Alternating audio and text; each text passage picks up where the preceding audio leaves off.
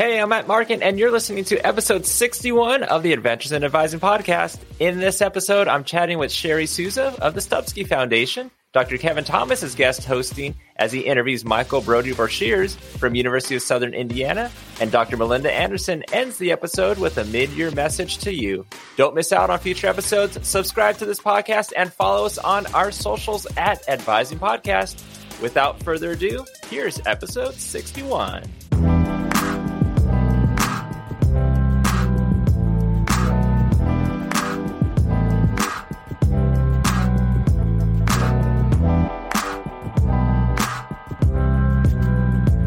What's up? Thank you so much for listening in on this episode. Always great to have you here. It's a jam-packed episode today, so we're going to get right to it with the first interview with Sherry Souza. All right, so let's welcome back to the podcast, and it's definitely been a while, and that is with Dr. Sherry Souza. Dr. Souza was one of the first interviews I ever did for this podcast, and Sherry is the Post-Secondary Success Program Officer at the Stupski Foundation, where she leads the Hawaii Post-Secondary Success portfolio focused on holistic student support initiatives. Sherry is committed to fostering partnerships and collaborations across the Hawaiian Islands to provide students with the access and support they need to realize their educational and career goals. Sherry brings more than 15 years of experience working in higher education and has engaged with students at community college, baccalaureate, and graduate institutions. Sherry has led initiatives at the University of Hawaii Community Colleges to improve the college going rate of Hawaii high school students. Sherry earned her bachelor's degree in journalism and master's in business administration from Pacific Lutheran University before returning to Hawaii to earn her doctorate in education from University of Hawaii at Manoa. In her free time, Sherry enjoys running and spending time with family and friends, also enjoys hiking or being at the beach. Sherry, welcome back to the podcast. Thanks so much for having me, Matt. I'm excited to talk with you again. Yeah, and when we first did an interview, that was at the annual NACADA conference in Louisville in 2019, and that became one of the first interviews that was on the podcast when this started in 2020. And it was after the Region 9 networking meeting, and we had about 5 minutes or so to record an interview before the Region 9 dinner. And I didn't know what I was doing. And then, we had you on the podcast when many of us first went remote and the canceling of the region conferences in 2020. But that was more to talk about transitioning to online and what that meant. So to me, this is kind of like the actual first real interview I would say we're going to have with you. So how have things been? Things have been good. I didn't realize how long ago that was, but you're right. How far we've come. So super excited to be here. Been a big follower of your podcast. Just thankful you're bringing me back for the third time. So maybe one of my answers were actually good. But since we last talked, I moved out of higher education. So I'm currently working at the Stupski Foundation, which you had shared. And that's definitely been interesting as I thought I'd, pretty much retire from higher ed. So that's new. Still on the NACADA steering committee, but as you know, I transitioned off as region chair, and there's someone much better and more exciting filling my shoes. I think his name might be Matt Markin. No, I think he has large shoes to fill with you stepping off as cycling off as the Region 9 chair. But I was thinking the other day, I was like, when was the last time we actually saw each other in person?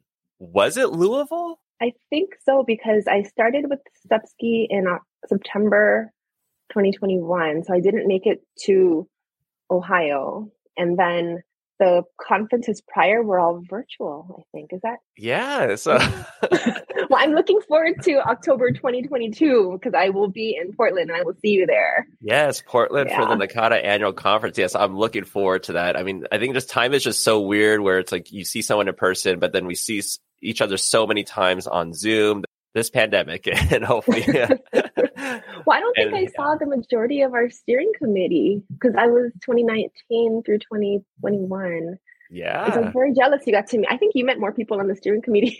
Yeah, I got to meet like 4 of them in person at the Region 9 conference back in March. And it was like, you all are real. This is great. So yeah, you'll get to hopefully see some of them in Portland in October. So those that might not have caught your episodes that you were on, can you kind of tell us your path, your journey into higher education, into academic advising? Sure. So I had a little bit of a different path. My undergraduate was in journalism, like you mentioned, and my goal was pretty much to be a news anchor. So after college, worked for a TV station, and then got laid off due to 9/11. And so at that point, just reevaluating, wasn't sure what I was going to do, and ended up going to work for the dean of the School of the Arts at Pacific Lutheran University. He gave me an opportunity to do academic advising, but also to kind of help him out. And it's funny because I told him, I was like, I don't want to work in education. My mom was a teacher. She told me never to work in education. I'm not interested. And he said, well, the way he sold it was you can go get your MBA degree because they had a tuition remission program. And so he said, just do this for 2 years, get your MBA degree. And then that way, you'll be more marketable. Like, oh, what else am I doing? So did that. Actually loved working with students. That was probably the best part of the job. So I did that. And then it snowed. This was in Seattle. It snowed. I'm from Hawaii. Hawaii girls don't like snow. So I told my boss when the passes opened after I graduate, I'm going to drive to California. So I didn't have a plan other than driving to California because I just did not want to be in snow. So passes opened in March, drove to California and found a position managing endowment accounts at a private boarding school. And enjoyed it because it gave me the opportunity to still do advising. Although I was in the business office, because it was a boarding school, I had a group of high school students that I would advise and just loved that. But then quickly realized that while managing money was a lot of fun, I just missed the human element. So decided to look for another opportunity and ended up finding an opportunity at Cal State Fullerton as the director of graduate business programs there. And so I loved it. And I knew that I was hooked and I thought I'd be in higher education forever. Worked there for a couple of years, then ended up moving back home to work at the University of Hawaii at Manoa as the graduate business programs coordinator, doing pretty much the same thing with the graduate business programs. And then was there for about 6 years, transitioned to the community colleges, again, working with students who were then transferring to the 4 years, did that, really loved it. And then ended up, my last position within the University of Hawaii system was at the community college system office, just trying to figure out during the pandemic, what can we do to better access for local students? And how can we just help them, get to college after graduation? 2020 was such a rough year for, we all know, for so many students. So just trying to figure out how to get them to college, how to keep them in college, and how to keep them engaged.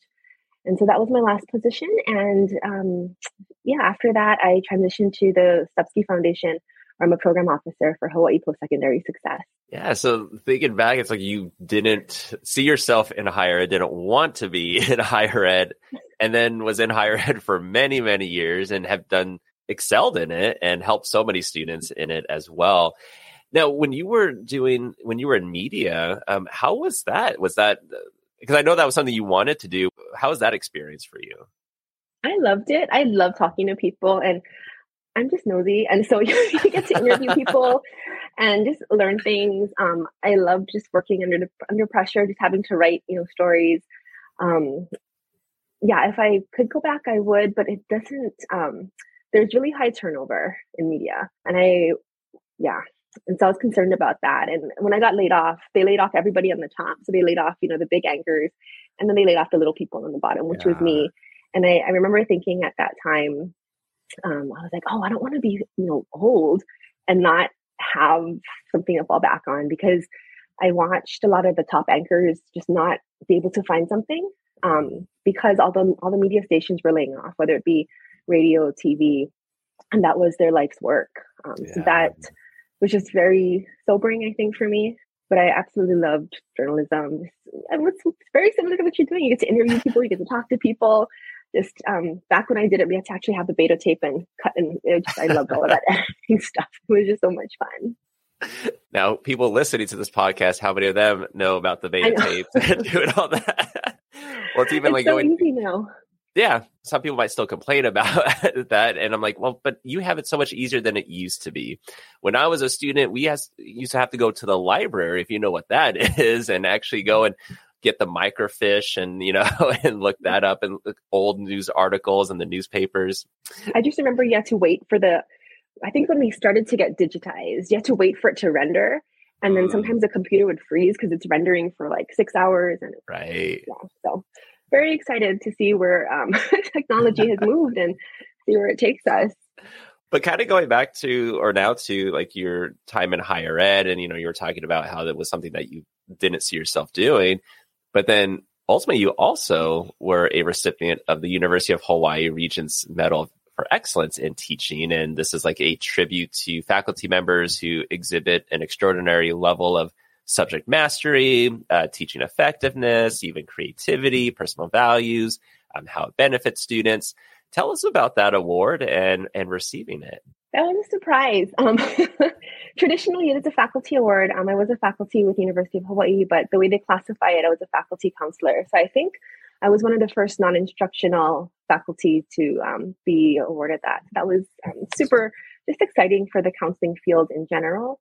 I think I've had a lot of great mentors, and I've had the best department chairs that I was working with at the time, and they really supported me. You need both peer nominations as well as student nominations for that. And so it was just such a surprise to be recognized, I think, by, the students that I just love. I mean, we all work with students. You never know who you're going to touch. And I think it was just such a special honor to be recognized by them. And then also my peers, the instructional faculty that I worked with, we had such a good relationship. And so that was just, nice to see them recognize the importance of academic advising and counseling, and how, if we're working together, we can really create more opportunities, more programming, and better student outcomes. And so, so that was pretty special. And I think when I had talked to one of the students who nominated me prior, after the event, I was thanking her. And I said, that was really unexpected. And she was just sharing a story how she never thought she'd get involved in anything on campus. I was like, I always delete the emails, but she's like, I actually read that one. I was like, oh, thank you. And she goes, I've never submitted a survey. I've never done anything, but I read that one. And I felt, she was compelled to do it. So she did it. And we were kind of laughing. And I said, well, are you still opening emails? What's going on? Because I hadn't seen her in a while. And she goes, oh, you'd be so proud. She actually got into student government. Oh, and nice. So she said, she goes, I realized I could make a change, or, something that I contributed actually, right. She could see the benefit and outcome. And I doubt it was not me, but she's like, after that, I started to, just get a little bit more involved, because I would always talk to her also about getting involved in student government, and or just, I used to advise a student government club. So self-interest. But I would always talk to her about different opportunities and stuff. And it was just kind of cool to kind of see that, come full circle. Yeah. And, like you're saying, you don't know who you're impacting, if anything, positively or negatively. Mm-hmm. And in this case, it's always one for, I know we probably impact a lot more students, and, but for someone to be like, let me actually fill this out, go this extra step to submit this survey or this recommendation and nominate someone, I think that just shows how much of a positive impact that you had on this student and probably many other students. So very well deserved for that. And prior to your new role at Stupski Foundation, you were leading the initiatives at the University of Hawaii Community Colleges. Can you talk about what was all involved in that role? Sure. So this was in the very beginning of the pandemic. We were noticing a lot of Hawaii high school students were not completing FAFSA, just not engaged. So if you think back to 2020, it's hard to, it's what year are we in right now? If you think back to 2020, the high school students, they had just transitioned online. A lot of the teachers didn't really understand teaching online, and especially at the high school level. So in our communications with community members, the Department of Education instructors, just college recruiters, we were just realizing that Hawaii students weren't going to college, and we weren't sure what their next steps were. Mm-hmm. And so my position was kind of created to figure out, how do we create some type of programming to get them through the summer, or not, I guess, avoid that summer melt, get them through that summer, and then hopefully either give them opportunities at the community colleges, UH. We didn't, I don't want to say we didn't care, but we just wanted to get them into higher education somewhere. I mean, they could have gone, to a program on the mainland. We just needed to get these Hawaii kids doing something. And so we created the Next Steps to Your Future program, which was a summer bridge program. And we, what did we do? We had free, I think it was students could take up to 6 credits over the summer. Um, and then we had like a easier application process for the fall semester. So there was also onboarding and different things. So we worked really closely with the high schools, the college counselors, the community, to figure out, what what these students needed, what they wanted. And then we also, my director did a lot of fundraising also so that we could give students scholarships for the fall semester.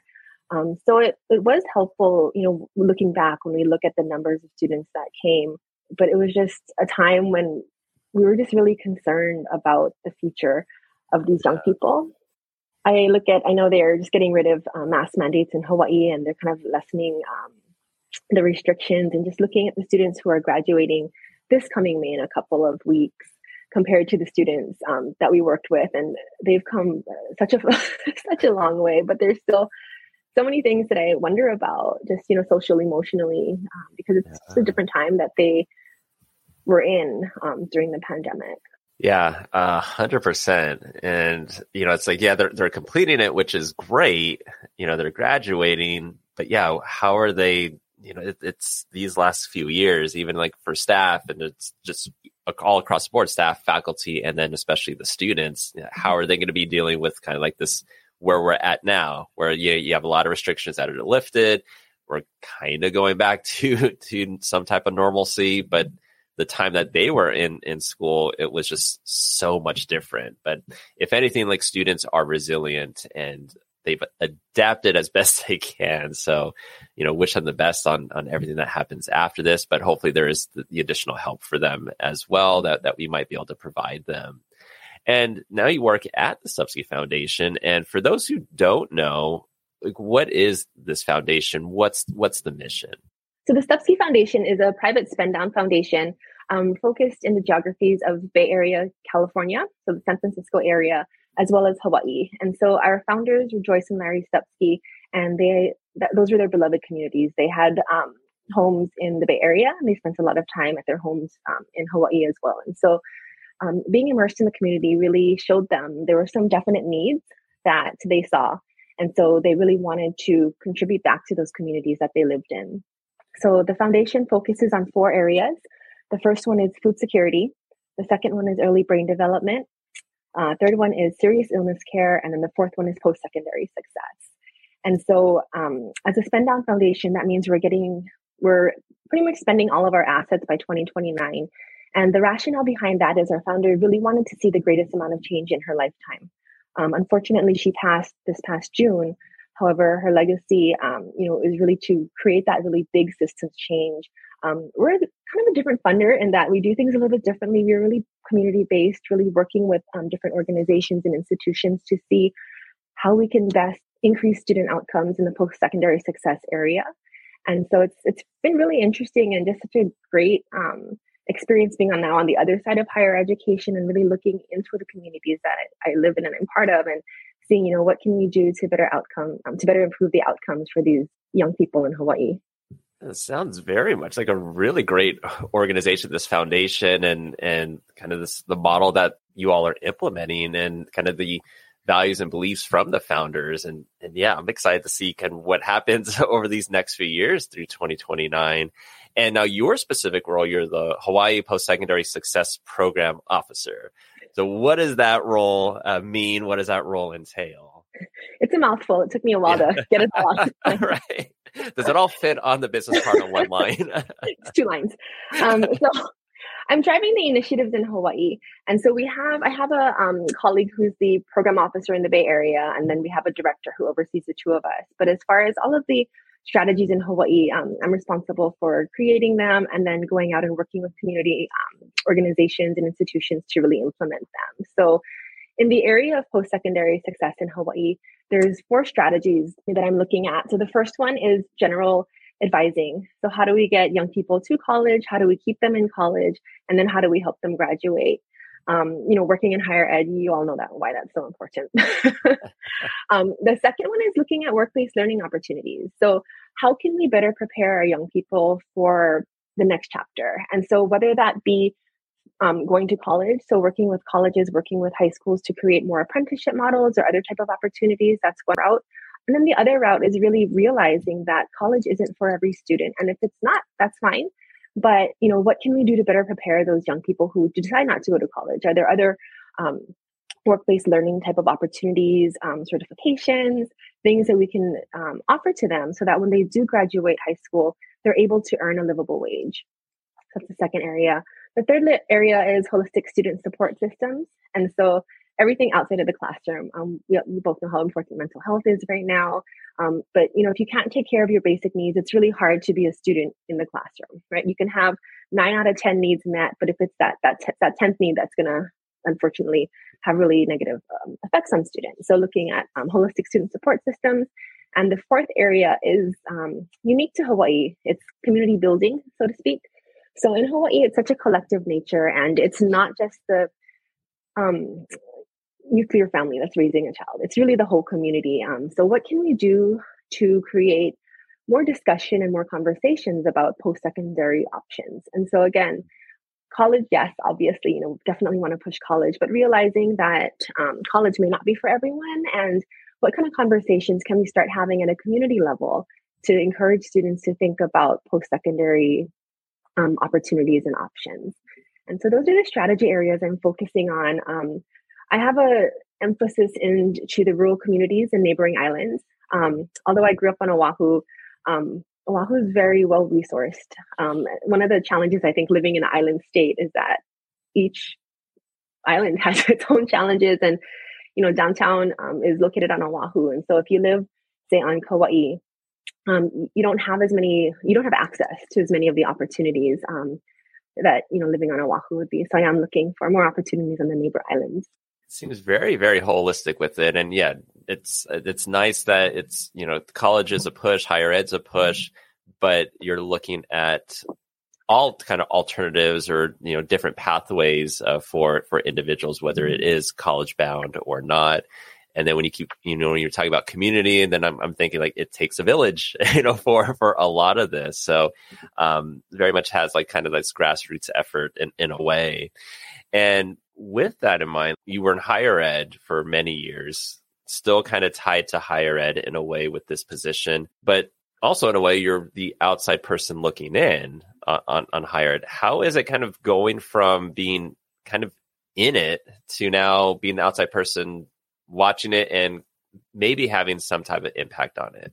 It's kind of weird. I never thought I'd leave higher education, but now looking from the outside, I feel really blessed in that I do grant making. So I have resources that I can actually contribute to these communities that I was a part of.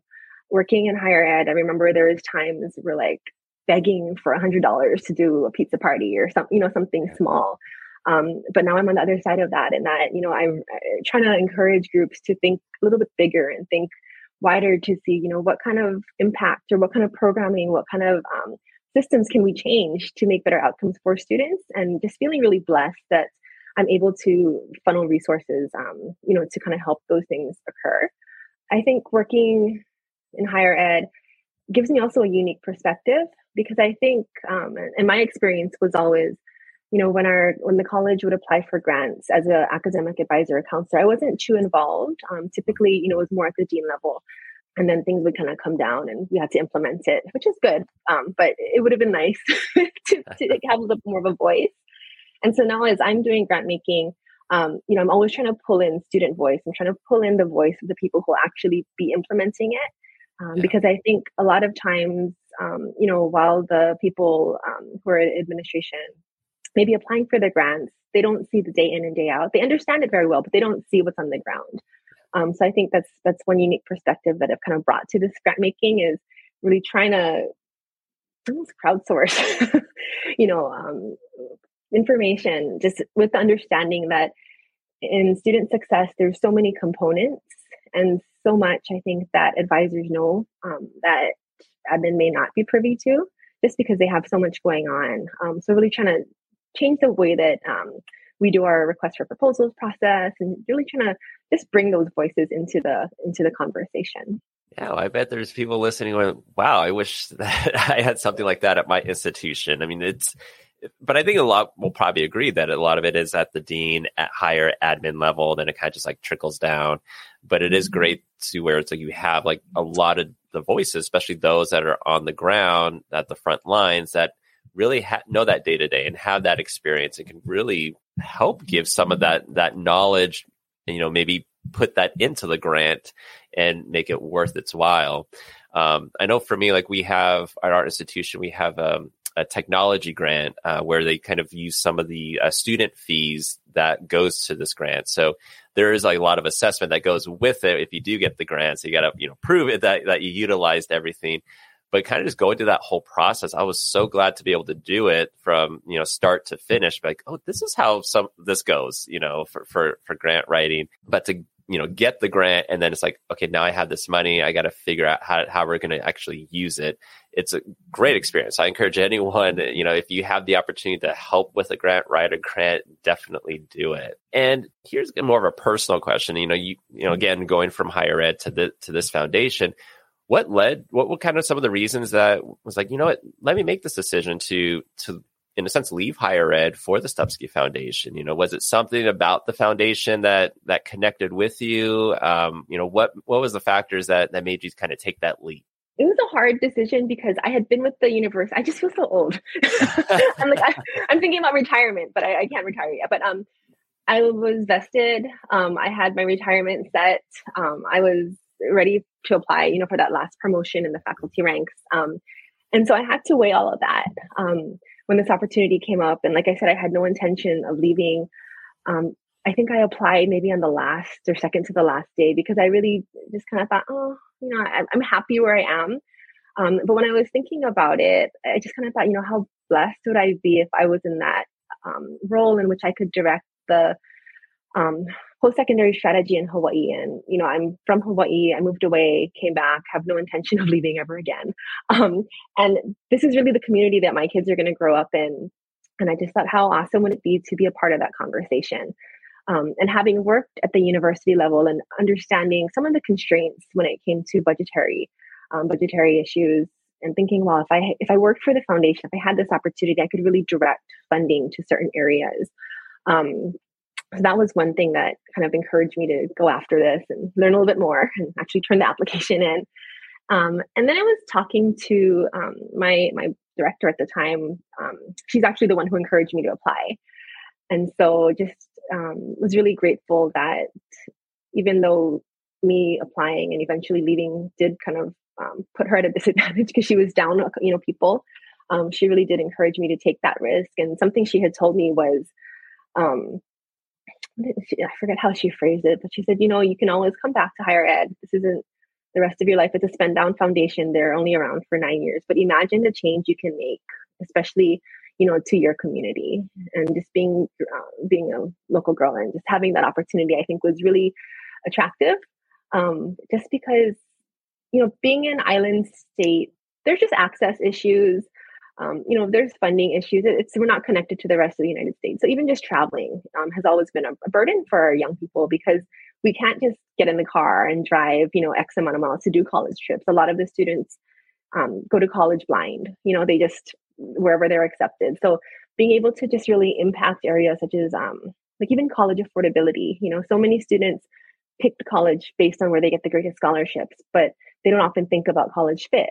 And that's just, it breaks my heart because I see all these students then coming back, and they're like, that just didn't work out. It wasn't the right fit. And so I think just being, so when she put it in that perspective, I thought, that's something that I'm just going to try for. And if it happens, it happens. But if not, I'm not going to be upset. I'm still with University of Hawaii, which is great. And I made it through the interview process. And as I talked with the team at Stupski, really realized that my values are really aligned with them. And just the more that I talked, the more I researched and saw what the opportunity could provide, this really got me excited. And so here I am. I'm actually in San Francisco today. I work remotely from home in Hawaii, but every now and then up here. So it's a great place to be. And then if anyone's watching the YouTube version of this, in the background, there's buildings outside of Sherry's office. What floor are you on? I'm on the 11th floor. And so, in downtown, in the financial district in San Francisco, which is, I never imagined myself working in a high-rise And so, beautiful building here. And I have an office for when I come up. Yeah, that's great. Like you're in Hawaii, but then travel to San Francisco. You already have an office there. Hey, you can't beat that. That's awesome. And I think kind of tied to what you were saying about like your values and everything, like there's a quote, and I think it was on the website, and it said, "Now is the time to strengthen Hawaii's diverse communities by investing in our young people. And I am honored to be working in the community I grew up in, and I'm inspired by the Foundation's commitment to supporting positive changes that will last long into Hawaii's future." So that was a perfect quote that you had there. And what do you think about this great resignation that a lot of people keep talking about, and many of us are actually kind of witnessing happen? Not, it's happening all over, but a lot of us are seeing it within like higher ed. Yeah. And to be honest, when I was there and that was in 2020, just looking at how burnt out people were in the beginning, and hearing conversations, that burnout has continued. And as we're kind of, again, reopening, just really being concerned because, there's often a lot of support for faculty. But when it comes to the academic advisor, sometimes I feel that just the support isn't there because admin may not truly understand everything that being an academic advisor entails.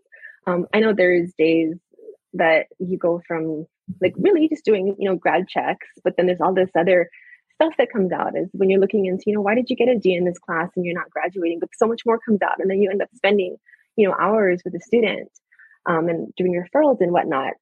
And it's those types of things I think that admin don't realize. And so when they look at these, sometimes, return to work policies or whatnot, it can create an unintended divide, I think, between instructional and non-instructional people.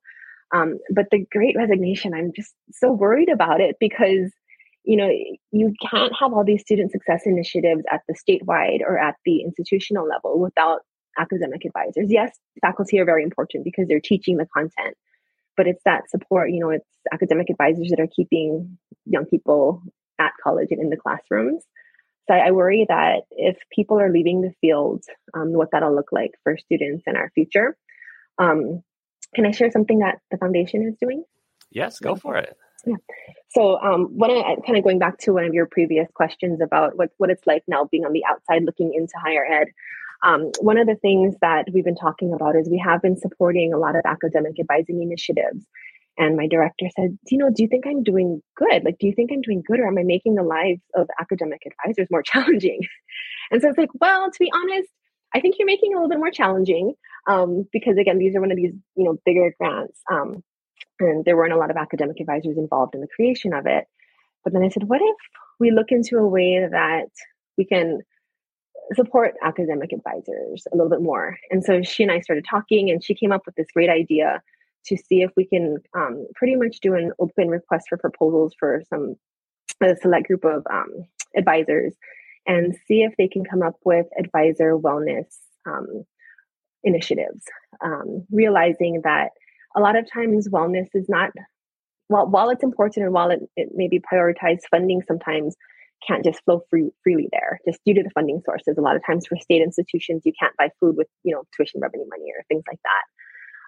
So she and I were brainstorming and came up with an idea to kind of pilot it in Region 9 to see if academic advisors can come up with basically advising wellness initiatives to help advisors just have better mental health and wellness, now. And then also to bring more attention to the advising profession. So we're hoping to launch that in the next couple of weeks and then have kind of a pilot at the 2022 annual conference. But excited to see the type of initiatives that come out through there. We're kind of saying, we don't want to sponsor pizza party, but really encouraging and challenging people to think deeper. What type of systems changes can we create, at the college or at the institution level to ensure that advisors are being taken seriously, and are also not overworked and are in an environment in which they feel valued. Because I think that all contributes, right, to that Great Resignation. It's feelings of just not being valued, burnout, the long hours, not being recognized. And so what can we do to kind of shift that perspective and just focus really on advisor wellness? Yeah, it's, what are the answers if there are answers and solutions to this? But if anything, I think this is a great step in that direction. And then you're bringing in, having, again, people from the, the front lines making these initiatives happen that trickle down to them, and now with less people. So hopefully they'll have some creative ideas of what can be done to at least, whether it solves it or helps with not making it as bad as things currently are for a lot of folks. And one of the things too is, like, now that we kind of are getting towards the end of this interview, you like to hike and go to the beach. A lot of people are probably jealous of that you live in Hawaii. Do you have a favorite hiking spot or a favorite beach you like to go to? Favorite hiking? We like to do the Kaena Point Trail. It's probably a good 4 or 5 miles, but there's beach along the way. So we go look for shells, go play in the water when we get hot. And then I usually feed the kids lunch at the end of the hike, and it's like a direct shot back. But yeah, I think that's probably our favorite hike. It gets hot. There's no shade, but it's just beautiful. And then you're at the tip of the island. And then pretty much any beach on the North Shore without a whole bunch of people. Yeah. I was just talking to someone, they're going to Oahu, and they're like, where should we go to the beach? And I was like, stay out of Waikiki. But yeah, any beach with not a lot of people. We usually go to the more hidden ones through like access paths and stuff. Oh yeah. Well, go to Waikiki if you just want to see where a lot of shows are filmed, or you just want to be surrounded by a whole bunch of people. That too, yeah. Yeah, definitely travel's opened up. My flight up here was packed, and I actually had to wait at TSA to get through the pre-check line. That hasn't happened the previous 2 times I was up, but travel's back. Travel for better, for worse. Yeah, and then Southwest, now goes to Hawaii. So maybe people get some good discounts on some tickets to go hopefully take a vacation or something. And then if anyone has any questions or, based off something you've said or want to follow up with you, how can they reach out to you? Stay with us. We'll be right back. Cracking the college admissions code just got easier. I'm Rebecca Gordon, your go-to fictional college admissions counselor for the rich and famous. Tune into The Admissions Game, Satire Edition, and uncover my top secrets for surefire Ivy League admission. Ditch the old Photoshop your face onto a water polo hunk trick. We reveal all the latest loopholes. So laugh and learn with The Admissions Game, wherever you podcast. Yeah, they can reach out on LinkedIn, or they can email me. My email is Sherry, CHERI @stupski.org. Awesome. Wait, hold on. Wait, is it org or is it, what is my email? Why am I having a moment? Hold on, Matt. Sherry @stupski.org. It is org, right? Yeah. Okay. For some reason, I was like, is that right? Sorry. I might just leave this part in. Give them my fake email. They're like, it bounced back. What's going on? Well, Sherry, I appreciate you taking the time to be on this podcast. And again, I feel like this is the first official one, I feel, because again, when we did it in 2019, I didn't know what I was doing. I just had a camera and a microphone. Still didn't know what I was doing when you were on the podcast early on. We were talking about the pandemic. So I feel like I know what I'm doing now, at least for the most part. You could have fooled me each time. You were always a professional and so good and ready to go. But thank you so much for having me back. I really appreciate this chance to just talk to you. And I love what you're doing. So keep it up. Yeah, maybe we'll follow up end of the year or early next year and see how things have gone with the grants. Yeah, I would love to do that. Thanks, Sherry, for coming back on the podcast. Hopefully I did a better job as an interviewer from when this podcast started 2.5 years ago. It was great catching up and learning about your time at the University of Hawaii Community Colleges, transitioning over to the Stupski Foundation, and all the great work you do there, and your thoughts on the Great Resignation. We'll be chatting soon. Up next, let's get to Kevin Thomas interviewing Michael Brody-Brashears. Let's all go back to the podcast. Dr. Kevin Thomas from University of Central Arkansas. Kevin, it's June and already it's new student orientation season. So I appreciate you making time to be back on the podcast. How are you? I'm good. I'm so glad to be here and guest hosting today and just spending some time with the advising community. It's great to be back on the podcast. For sure. And last time you were here, it was episode 29. So that was titled Showcasing Opportunities. And like you said, you're back on now as a guest host. So I will turn it over to you. Fantastic. Thanks, Matt. I'm so glad to be introducing our guest today. Michael Brody Shears is here with us. He serves as the Assistant Vice President for Academic Success at the University of Southern Indiana. This is really the most formal thing in this podcast today, folks. In his role, he oversees the university division, which includes academic skills, the Center for Exploring Majors, career counseling, student support services, and the 4 advising centers within the undergraduate colleges. He also coordinates, because he's not busy enough, the university's FYE course, UNIV 101. Prior to this appointment, Brody served as the director of the University Division at USI. Before joining USI, Brody created and then directed the newly formed Academic Advising Center for Undecided Students at Northern Illinois University, and he spent 6 years as an academic advisor at the University of Northern Iowa. Brody is an active member within NACADA, a current ELP mentor. Congrats on that recent role. Finished a 3-year term on the NACADA Board of Directors in 2019. And prior to that, completed a 2-year term on the NACADA Council. And he's also served a 2-year term as Region Chair for Region 5. Brody has presented and is a fantastic presenter at numerous regional and annual conferences on topics including advising administration, happiness, meaning making, and the advising profession, advising systems, needs of undecided students, and peer advising programs. He has spent his entire career helping students make the most of their college experience. Honesty, openness to diversity, and collaboration are all important in all that he does. He views his primary role in the profession as an educator with an ethical responsibility to improve the lives of those around him. Brody received his bachelor's degree in political science from Indiana University, a master's in college student personnel services from Miami University. He lives in Evansville, Indiana, with his wife Catherine, 2 daughters, Macy and Peyton, and 3 dogs and 3 cats. And he did include the names of the dogs and cats in the bio. I chose to leave those out because, that's a long bio to begin with, Brody. So thanks for being here with us today. I said you could edit it as you needed. I did. To, right? You made me sound a lot more important than I really am. That's for sure. You're an important guy. So why don't we get started, right? Like, I always think that the best part, or one of the best parts of the podcast, is really like a Marvel movie in my mind, right? Okay. It's your origin story, right? Like, so in the profession, can you talk a little bit about your journey and how you've ended up to where you're at today? Hey, my undergraduate degree is in political science, and I'm really excited to be here, right? Like, this is amazing.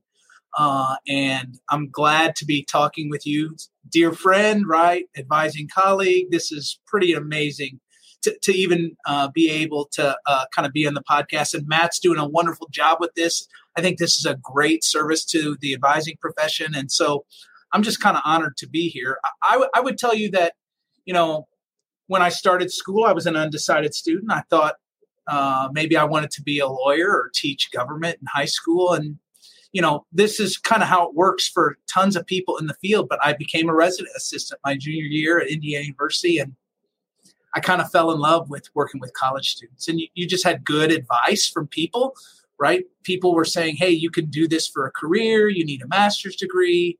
I went to Miami of Ohio, kind of, I hit the jackpot, right? I got to work with Peter Magolda and Marsha Baxter Magolda and Judy Rogers there. And the assistantships there kind of combined housing and advising. So I felt really lucky, right? I had most of my experience had been in housing, and even my first job post-master's was at the University of Northern Iowa in housing. But one of the really cool things about both my work as a graduate assistant at Miami as well as my first job at Northern Iowa, I'm old enough that back in the day, those hall director contracts were only 9 months, right? You only worked during the school year. And so I contracted out and really negotiated hard to be able to do advising in the summers with orientation, right? And just kind of fell in love with advising. I Also did that my first year as a graduate student at Miami. That first year advisor position at Miami of Ohio, right, combined academic advising and housing responsibilities. So for the most part, my path is pretty linear. I transitioned from housing to advising when I was at Northern Iowa after having those 3 summers. I did the hall directing work at Northern Iowa for 3 years. And then that summer work, I was able to work in summer orientation, and then full-time role opened up in that office. And just, I was lucky enough to get that job and work with undecided students, and really have just been progressing since. I'm at the University of Southern Indiana, is in my hometown, right? So most of my moves professionally have kind of moved me closer to family. My folks are here, my wife's folks are here. And so it's been a great 15 years at the University of Southern Indiana. I've had lots of opportunities to grow university division, right? You can tell that in terms of my title shift and responsibilities, but it's a pretty linear path, man. Housing to advising, and housing, I think, is a great background to start, right? Like, I think you have a housing background too, don't you, Kevin? Right? Like, we're very similar in that way, right? And so I do, yeah. It just informs, I think, kind of your understanding of the students and their experience, and has been tremendously helpful both in my role as an advisor as well as an advising administrator. So it's a boring path, man. I mean, I decided I wasn't going to be in housing after year 3 at the University of Northern Iowa. I had a couple really just tremendously high-profile, challenging student situations at Northern Iowa my second year as a hall director there. And I just made a conscious effort after my second year as a hall director that I needed to move away from housing, right? And so I had let my supervisor know that I was going to do that for one more year. I didn't have anything no plans in the fire. And so I got kind of lucky, right, that those positions opened up at that same institution in advising, because come August, I was going to be unemployed, right? And it fell right into my lap. And so I'm pretty grateful for that institution. I spent 9 years there. I'd never been to Iowa before I actually took the job there. I essentially interviewed in Iowa, had never stepped foot in that state, and then lived there 10 years. Both my kids were born there. It was great. I loved it. I'd go back there in a second. Iowa is a great place to live. Super fun. Sometimes it's about taking that leap, right? Yeah, absolutely. Your path always reminds me of mine, right? And teaching a course in student success and advising, coming from housing to advising. I remember my always mentor in life, Ellen Bonaguro, saying to me during my interview process, she said, never say you don't know how to advise. You just don't know the curriculum yet.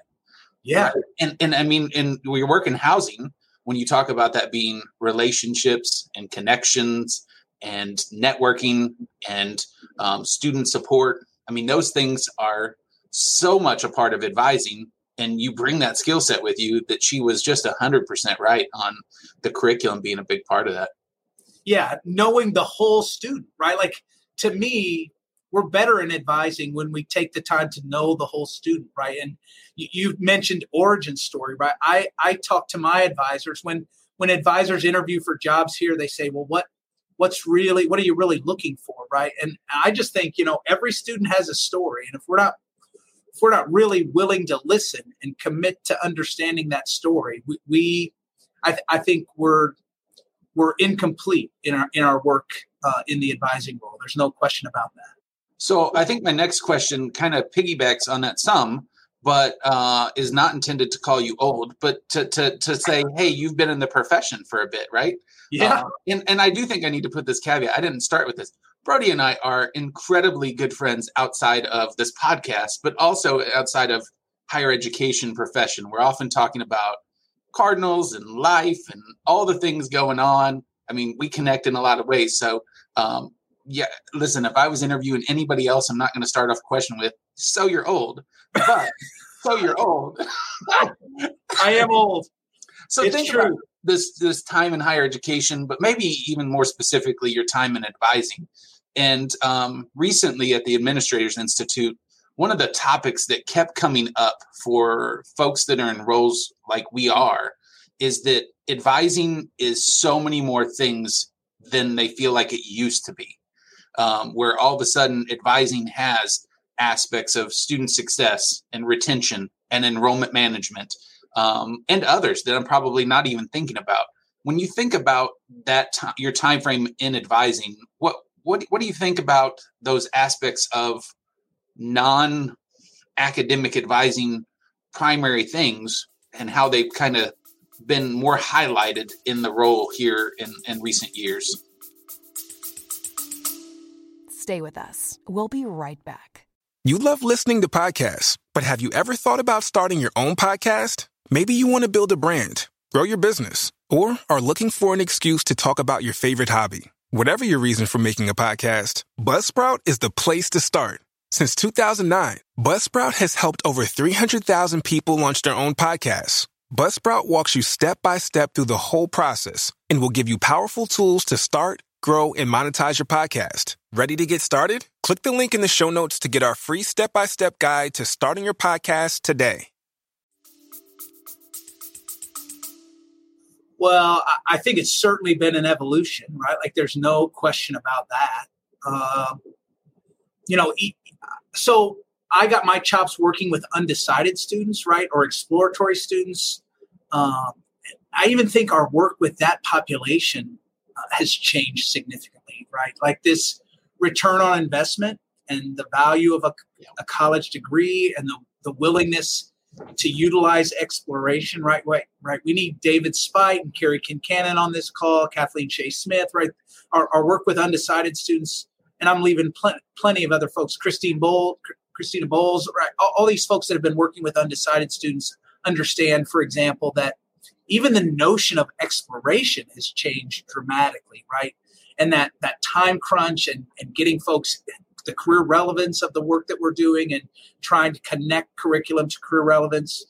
And that's made that process maybe both more challenging for advisors as well as students, both, right? Like students feel that pressure, both from parents and external sources.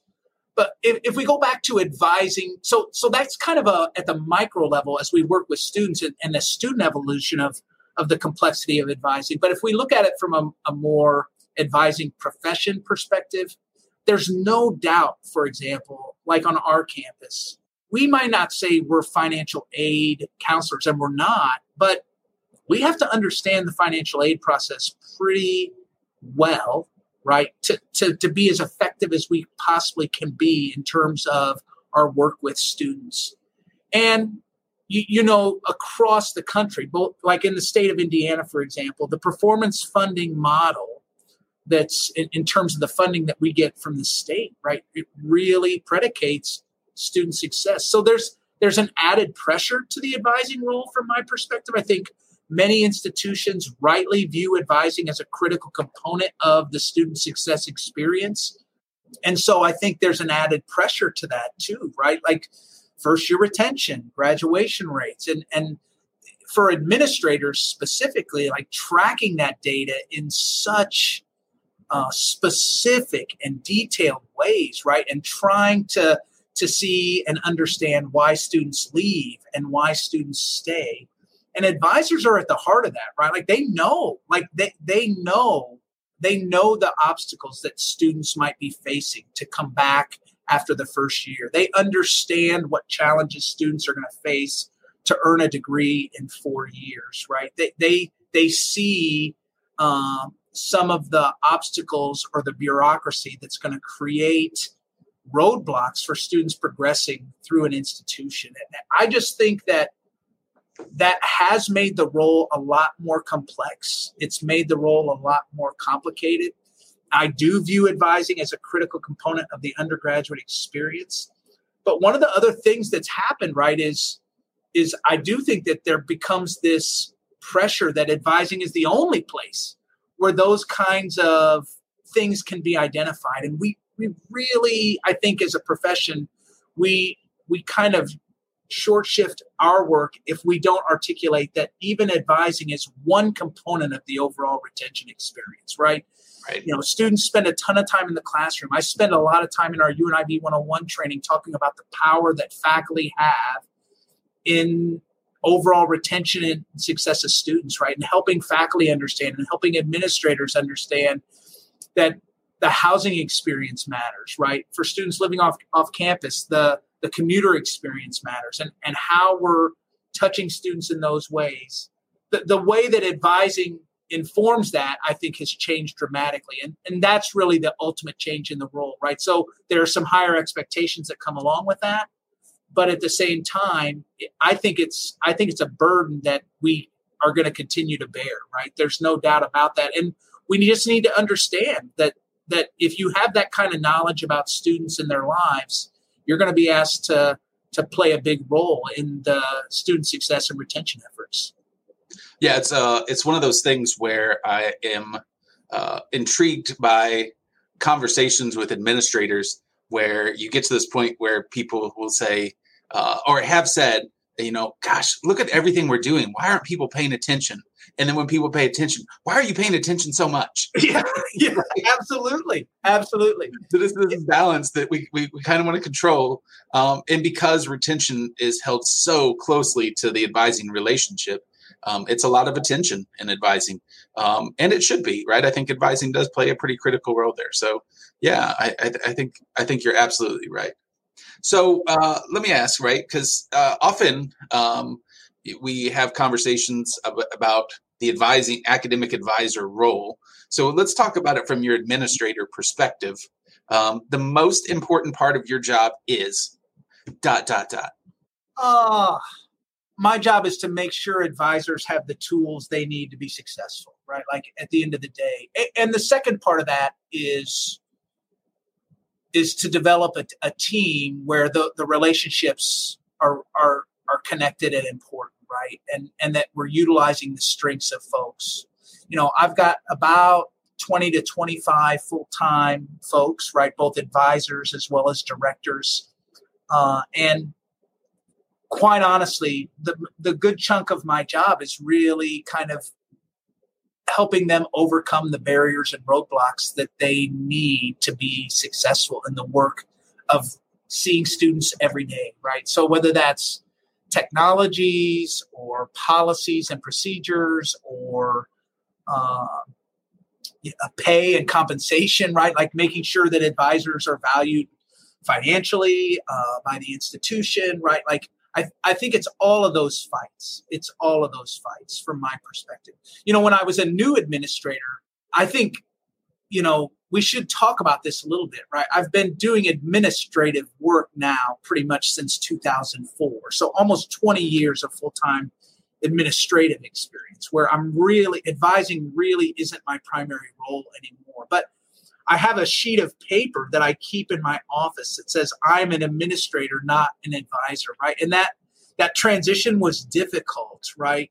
To see things from an individual and micro perspective versus a macro perspective. So I think that's the other role of the administrator, right? We all hear the importance of the story, right? And so those stories, those individual instances where things aren't working the way that we would like, right? They inform larger macro issues. And that's really, I think, that where the administrator can have the most impact, right? Is to say, these are anecdotes, but these anecdotes reflect maybe a larger problem. Like I think about Kathleen Shea Smith's keynote, I think in St. Louis, was it? You chaired that conference. I remember in 2017. So 2017, yeah, St. Louis, but she was I think she was Atlanta, wasn't she? Oh, maybe she was Atlanta. Yeah. But remember, she said numbers are people and people are numbers, right? Like I love that, right? I love that. And so an administrator, I think, they have to provide that balance, right? Like, so when I meet with my directors every week, they'll come to me with a couple of stories. And so I always try to help them understand, like, we've got to frame this story at a more systematic level, right? And figure out, what does this mean from a macro level in terms of solutions and systems.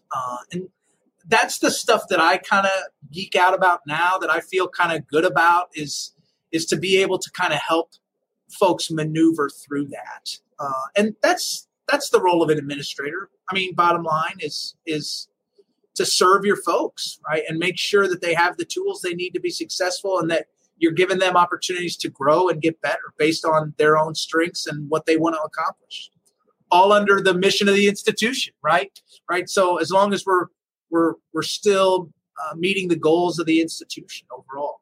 Yeah, the transition that you talk about there, I think it's always a good reminder for folks in the profession, because so often you have advisors that are sitting in their seat that want to be administrators, and you have administrators that are sometimes sitting in their seat wish they could be advisors again. Yes. And so if you can't frame what you talked about to like understand that the way you impact students and your relationship with students is different, but you still have an ability to leave a lasting impression in the work that you do, whether that's how you support your directors, how you support advisors, how you ensure that there are classes there for during orientation season. There's just a whole host of things that are there that I think you're absolutely right when you mention that, because that's an important part of that transition, is understanding that your role changes, and that directness of instant gratification of a job well done is sometimes left a little further down the road. Note to self, I got to check course availability for our orientations this Thursday. The other thing too, right? Like, I think being an advising administrator now is harder than ever, right? Like, there are lots of challenges and lots of days where you don't automatically feel like you're making a difference. And the one thing I feel pretty proud of, right? And I've told people, like, when you add responsibilities to a role, it can get hard to feel like you're doing your job effectively, right? But I've never left my job any day going, I wasn't fighting like hell for improvement of advising and student success. I mean, I feel pretty good overall that as long as you're doing those things and thinking about how do we improve advising, how do we improve the student experience, if you're thinking that way every day, even on the bad days, you got to feel good about yourself as an advising administrator. It's hard. And there are going to be days where you're going to feel like you got kicked around and beat up pretty good. But I think as long as you're continuing to fight for students and student success and advising, you can feel pretty good about yourself.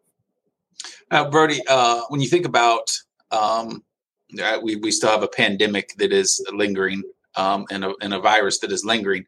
But when you think about your role in pre-pandemic, March 2020, and now, how have you changed in your support of advising, and then maybe how you feel like advising has changed in that time period? I know it's a loaded question. So let's just talk about lessons first, maybe, right? Like to me, one of the first lessons is we can meet students in a lot of different ways and a lot of different venues, right? Sure. And they find that I think what we've come to learn is that there's a flexibility to that maybe we didn't think really existed in the past, but now it's pretty clear that flexibility, I think, both for advisors as well as for students, is seen as a positive. And so I think we have to leverage that, right, as a profession, and kind of figure out how a new world of flexibility impacts role, impacts student success, impacts the way that we do orientations, impacts the way that we do advising, impacts the way that we do first year experience. It impacts everything. And so with any new student that comes here as an 18-year-old, right? Like it's almost like relearning and reestablishing identities and trying to understand, like, what does this mean in my role? And the other thing that I'd say is, I think about the pandemic a lot, right? I remember March 12th, 2020 really well. It's my anniversary, first off, my wedding anniversary. It's also the day that everything shut down. So here I am on campus on March 13th, and our institution is one of those institutions that does orientations in the spring, right? So in the past, we have 2 sessions in March, 2 in April, and those sessions register about 800 students. That's sometimes 55 to 60% of our incoming class is already registered by April. Well, I go to a meeting on the 13th. It's the last meeting I went to on campus. And essentially we were told, this is going to happen. You're going to do these orientations, even if you have to do them from home. And so I remember spending that week, right, getting webcams and getting laptops and getting people the tools they needed. And the one thing that was really awesome is we registered 800 people in March and April. And in May, we were presenting to NACADA on a webinar about how to do it. And so, the one thing that I take from that is don't ever underestimate what advisors can do, right? We stepped up big time at the University of Southern Indiana. And I remember, when we presented online and did that webinar, I remember some of the chats like, how did you do this? Like, we're still nowhere close to being ready. And in 1 week, my folks get all the credit. I didn't do anything except get them the tools. They made that happen, right? And it was amazing. So more donuts. We're fighting for additional salary equity, right? Like, yep. You just really start to look at how important the role is. I say thank you a lot more now. And I'm hopeful that, and I know that thank yous sometimes aren't enough, right? Like we've had lots of people leave the profession. Yep. And I think now that the pandemic is more invisible, right? I won't say that it's gone. You and I both know that firsthand, right? Like, so true. So now the challenge is I think people want us to go back to this certain way of doing things. And so part of what I think about as an administrator is really going back and sharing the story of the value of that flexibility and the value of seeing students and thinking about institutions and the way that we work with students in those flexible ways and maximizing that as it relates to student success. And so I think at the large scale, that's the way that I think about it. At the small scale, it's just more reward, more recognition, more reminder that we still have to do professional development. We still have to help people feel good about who they are personally, right? And life has been hard, right? So kind of tending to the personal care of folks and making sure that people aren't taking on too much. All of those things, I think, are things that from the pandemic's perspective, I've really tried to focus in on. All right. So this goes back to some similar conversation. You talked about the most important part of your job. What's maybe the most frustrating part of your job? And you might have built some into that, right? Like you talked about, you're going to have days where you feel like you get kicked around and that are a struggle. But, we have those things that we look at and we say, this is a roadblock. This is a roadblock to success. Maybe that's the frustrating part. I don't know. You may be thinking of something completely different there. Yeah, I serve at the pleasure of our president and our provost, right? Like, I mean, we all do, right? At the end of the day, we all report to someone. So, to me, I think there are multiple challenges, right? One, the really frustrating piece, right, is I'll take my institution, for example. We're at our highest 4-year graduation rates and 6-year graduation rates in our history, right?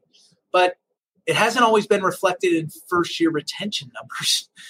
We've trended up, but we've had bad years, and our activities aren't much different, right?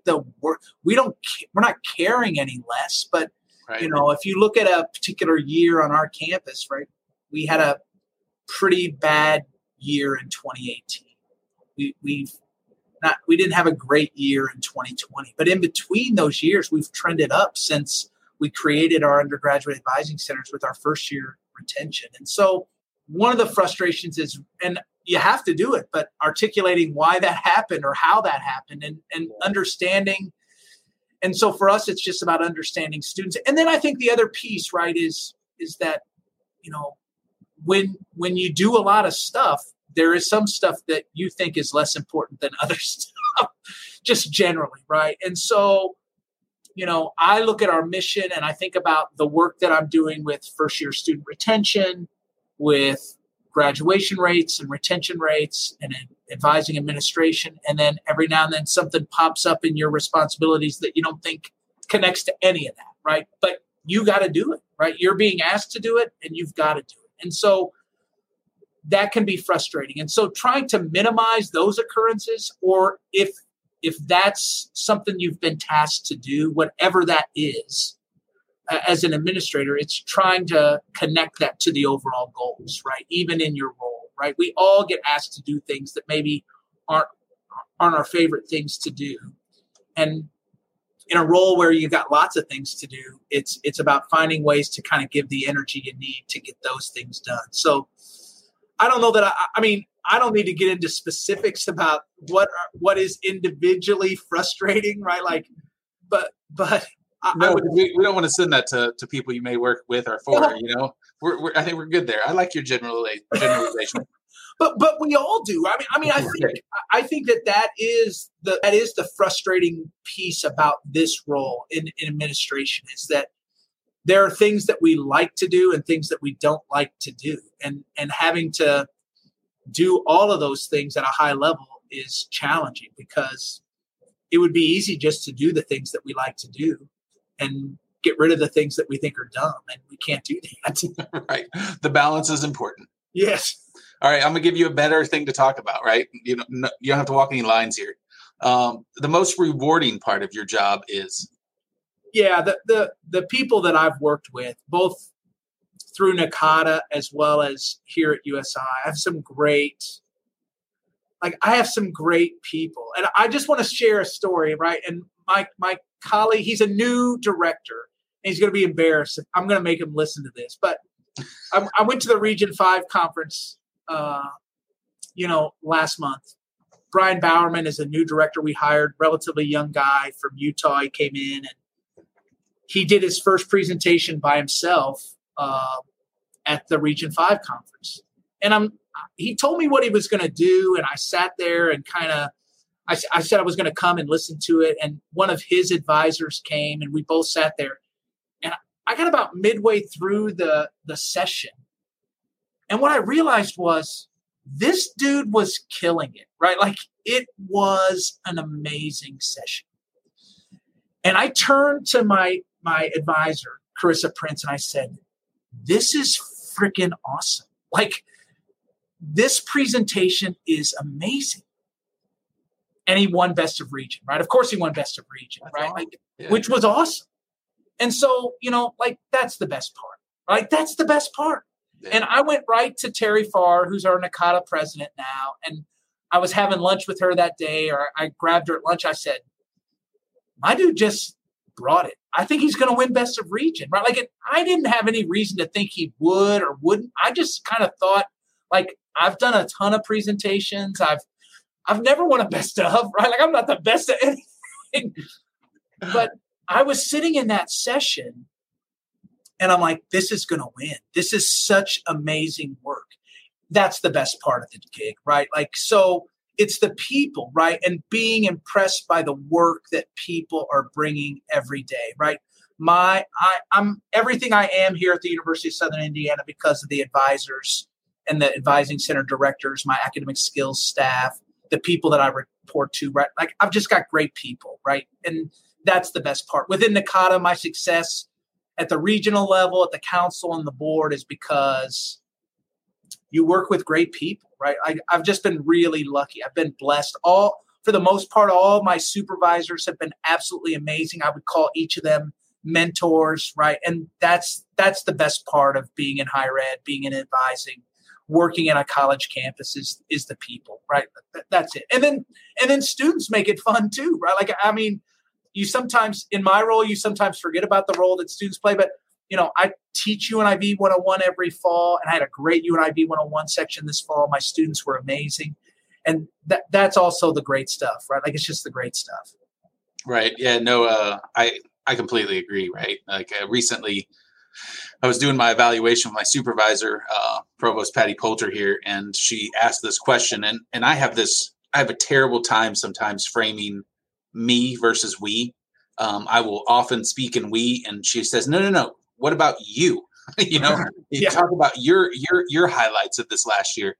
And I mentioned my team, right? And speaking in similar way to what you're mentioning, that team, when they're doing those things, the impact they have on students, the impact that they do in their work, the good that we're doing as a profession, whatever that role may be, can become such an unbelievable story to tell because of the work that they're doing. And when you sit in the administrator role and you get to see those moments of shine occur, that's some sparkle. I mean, it's great.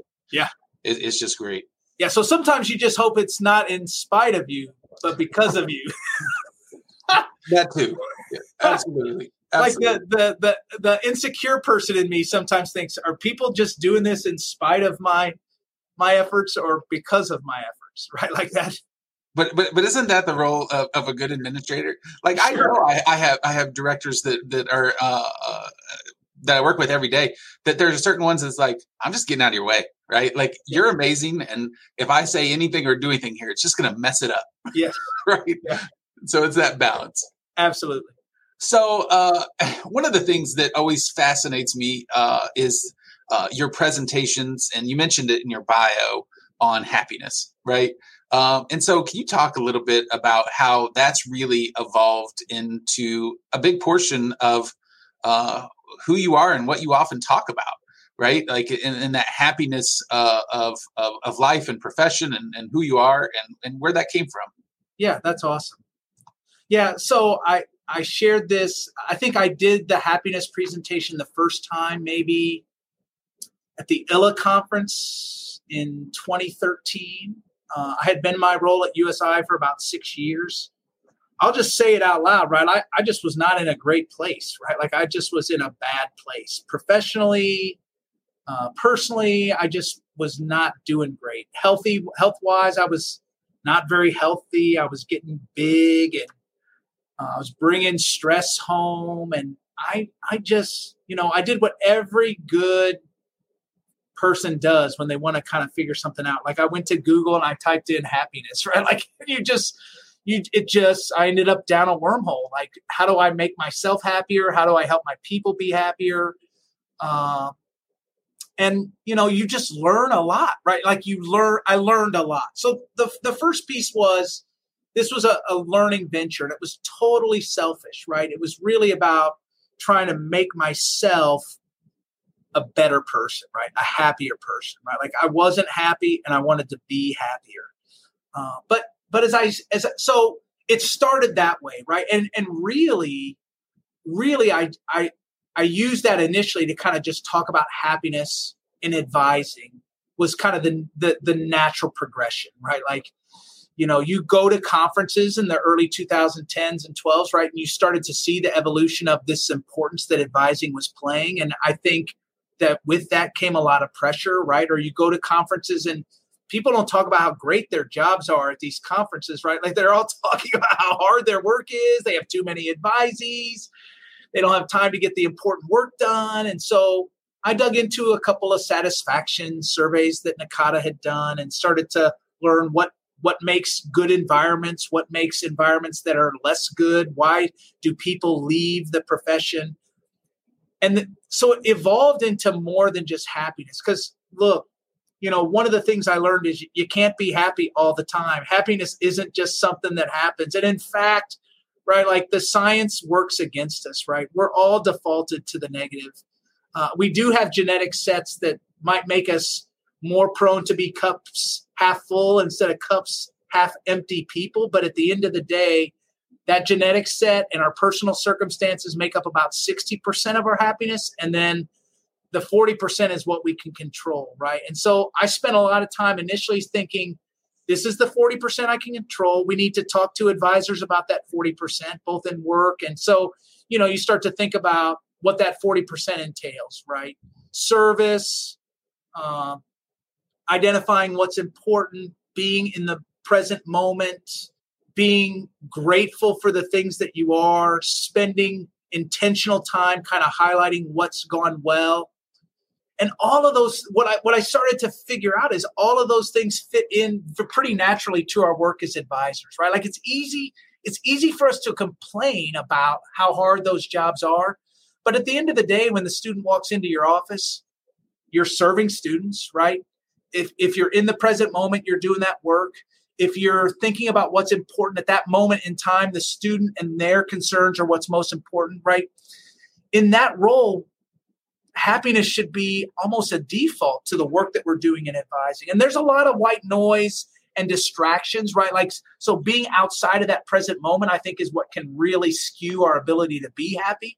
And so the next evolution was, how do we help advisors make meaning of their work, right? And so, I talk about the difference between good and great. I talk a lot of times about no one is just an academic advisor. I mean, how many times do I go to a conference, right, in my role, and I'm talking to an advisor and trying to get to know them a little bit better and what they're doing, and they say, well, but I'm just an academic advisor. I'm like, no one is just an academic advisor. Let's be perfectly clear here, right? No one is just that. And so I think that evolution has really been important. And so the next part of that was connecting that to the world of work, right? Like, so I took happiness and I said, now we need to connect it to work. And so, the Gallup polls about employment and engagement in, 50% pretty regularly through these Gallup polls that get updated every couple of years. 50% of employees aren't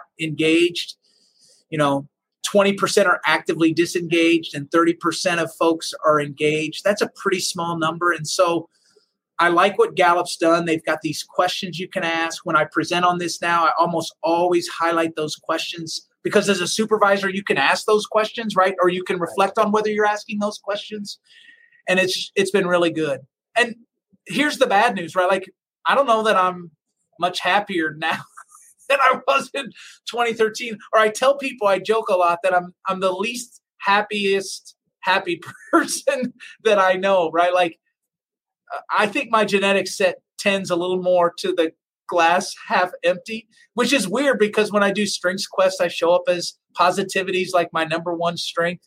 Like maybe I'm just willing myself to be positive, right? But there can be demons some days, right? Like that really bring you down. And so the good news is that research has helped me both personally, and I've really enjoyed sharing this information at the professional level with advisors and advising administrators. It's important for them to hear the message, right? And I think it's important to have people understand that advising at its core, however you do it, right, and whatever philosophy or approach that you take when you work with students, right, like it fits the happiness mold pretty well, right? Like if we can really reflect on the work that we're doing, there should be a natural inclination to feel like you're making a difference, right? And so I try to really iterate that with advisors that I work with, and with administrators, it's how do you get advisors to feel that way, right? Like, are you asking the right kind of engagement questions? Are you helping advisors connect to mission? Are you rewarding and making sure they understand their work is meaningful, right? So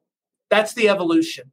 And I never tire of speaking about it, right? It's a great topic. There's no question about it because people want to be happy, right? Like everybody wants to be happy, but it's hard. There's no doubt about it. That's the goal, right?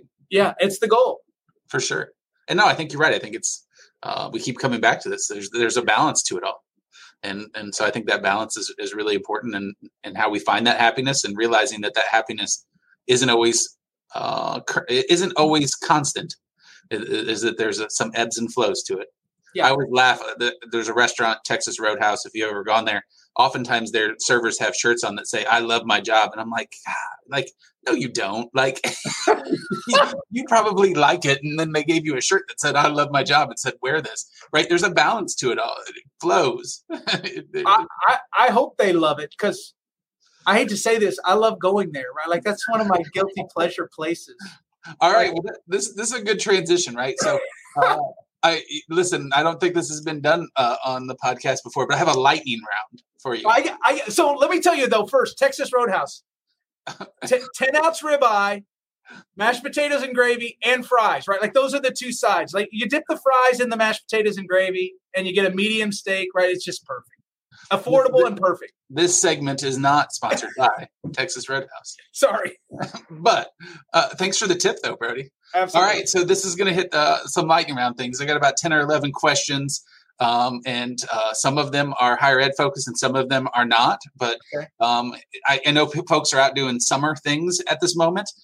So the must-eat restaurant when traveling to or through Evansville, Indiana area is? Pangea. You got to go to Pangea. Absolutely. What does Pangea have? They have pizza, the Detroiter or the Butcher, phenomenal. They have the Drunken Noodles. They have amazing spring roll. Just go to my Instagram. You'll see it. I post it every time I eat there. It's so great. God. All right. We're both avid Cardinal fans. Yes. So at the end of the season, the Cardinals will finish first. All right. And advance to win. God. Well, I mean, look, I'll be a total fanboy. Like, they're going to win the World Series. Why say something less than that? All right. Come October, I'm sending this one back to you. I'm going to be massively disappointed, or I'm going to look really smart. Yeah. Trait that you see as the most effective in academic advisors, and a trait that they possess. Care. You have to care. Yeah. I agree. That's a good answer. Thing you are most proud of within your work in NACADA? Golly, that's not lightning round. That's hard. Doggone it. The region work, right? Region 5. I love Region 5, right? And that's where I came up through the region, and I love Region 5. I'm just proud of Region 5.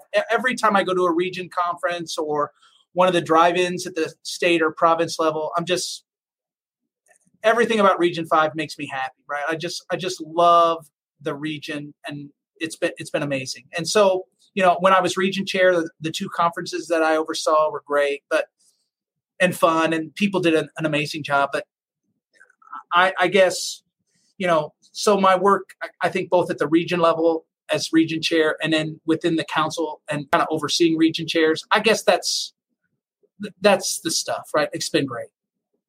Good. If you could earn one job in higher education, it would be. So I guess I'm asking your dream job here. Within higher ed? Yeah. You can't jump out and become Cardinal broadcaster, Michael. Yeah, which would be my dream job. Absolutely. Right. Yeah. No, I'm keeping you in higher ed. I think like a dean of a university college, right, would certainly be great, right? Kind of overseeing that first year experience work. That's what I would really love to do. Favorite city in the U.S. other than the one you live in? Because I think you might say Evansville. Gee, no, I would not say Evansville. Come on. Listen, I find it to be delightful. It is delightful. You're welcome, Evansville. Yes. Favorite city? My wife and I love Bloomington, right? Like, I went to school at Indiana University. There's no question about that. But I've done so much traveling, right? Like, when I think about, let's do it this way. Like, when I think about NACADA conferencing, or like in all the cities I've been, 2 cities pop up a lot. Like for me, or 2 or 3. I've loved Salt Lake City. Was awesome in 2013. Loved Salt Lake City. We're going to go to Utah this summer as part of our vacation. I've loved Denver and kind of the surrounding areas. I loved Phoenix. So the West has been great. And then at the region level, like Kalamazoo, Michigan was kind of fun. So there's 3 or 4 answers, like the Air Zoo there, the breweries there, right? Just super fun. There you go. Those are my answers. Indy's underrated as heck, I think. And for Matt Markin, it sounds like Portland will be added to that list. We're going west, and you've loved those cities. So Matt and his crew there with the conference coming up in Portland. I'm very much looking forward to that. Agreed. Same here. How long does it take you to get ready in the morning? All right, next question. 10 minutes. 10 minutes, all spent on hair. Yeah. The best age is? So this is weird. I don't celebrate birthdays all that big, right? Like in my family, birthdays weren't a huge deal, but I love every year, right? Every year I'm here is another great year, right? Like, so I'm 51 now, and I love 51. It's awesome. Like, so let's go. Let's do it. Let's do it. You're owning it. This is probably not a lightning round question, but it could be.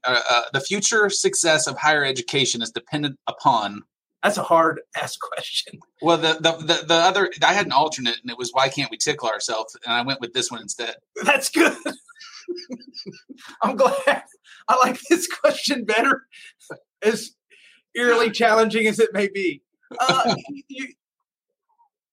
Look, I've got a couple people who've said, Brody, you got to read The Great Upheaval, right? It's a new book. I can't remember the authors, but it's really kind of a warning shot about higher education, we are going to have to leverage and reconsider the student experience, right? Like we've got to figure out ways to kind of think about the 21st century student.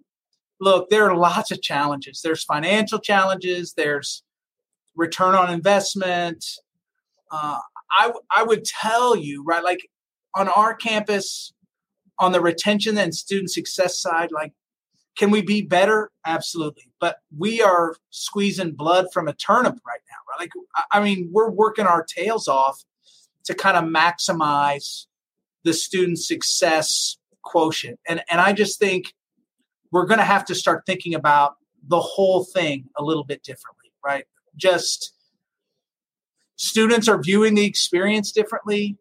And we've got to figure that out, right? Like, we've got to figure it out. And it's going to be hard, right? Because there are financial challenges. There's mode of delivery challenges. There's student life challenges.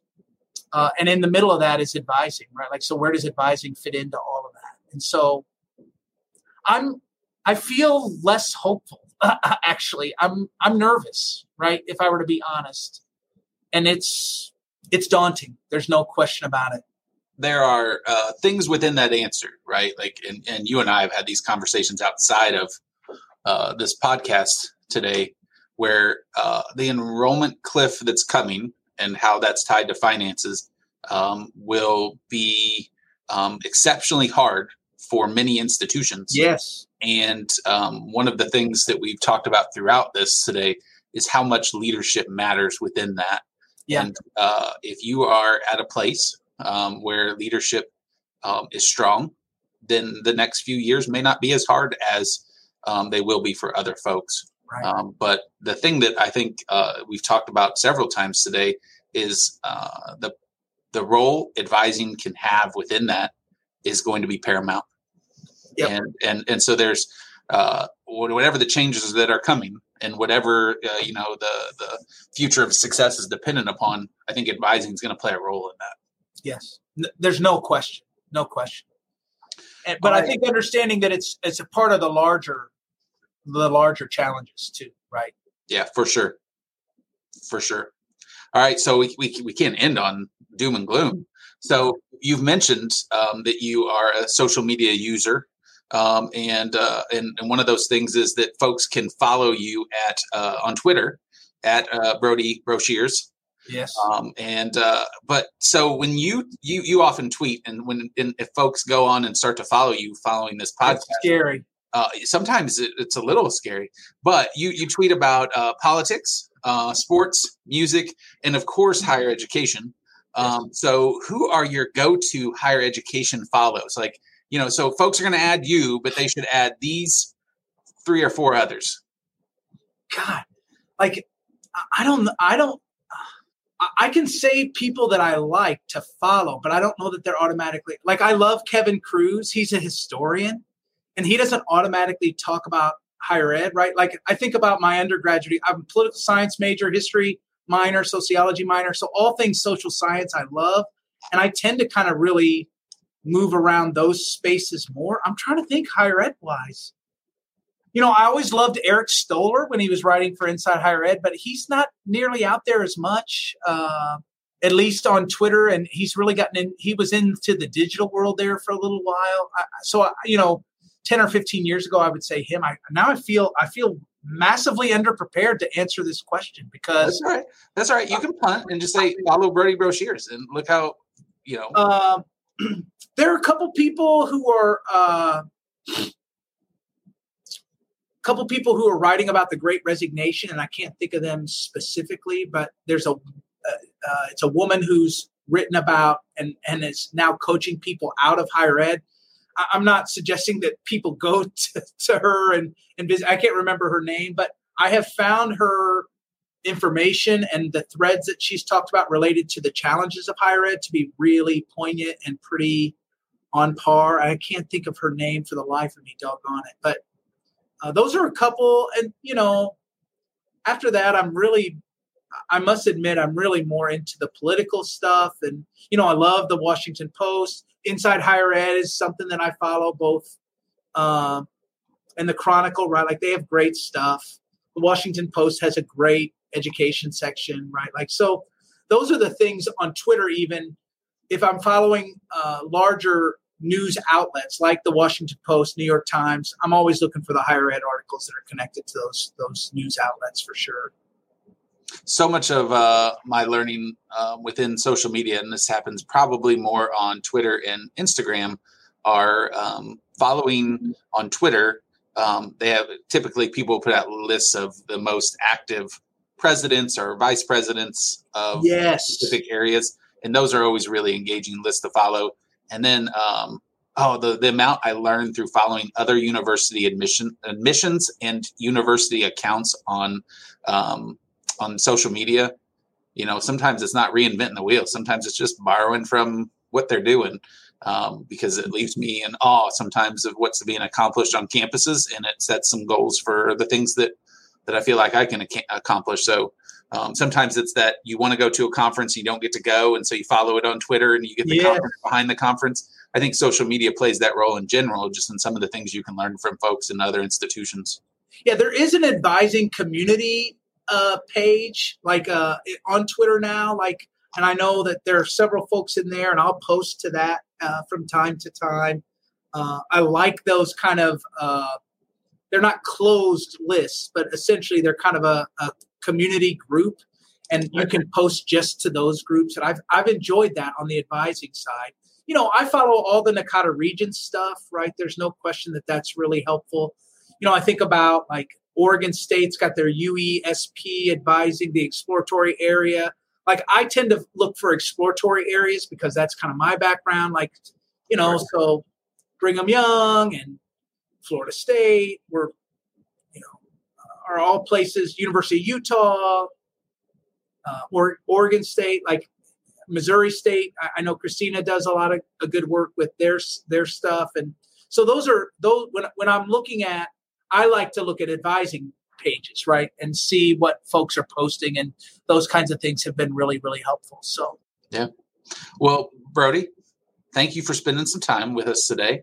It's been a pleasure, and I'm glad to serve as guest host this week and get to spend some time talking profession with you and not be interrupted by car rides or getting out of the vehicle to have to go do the 100 things that go on in our lives outside of work.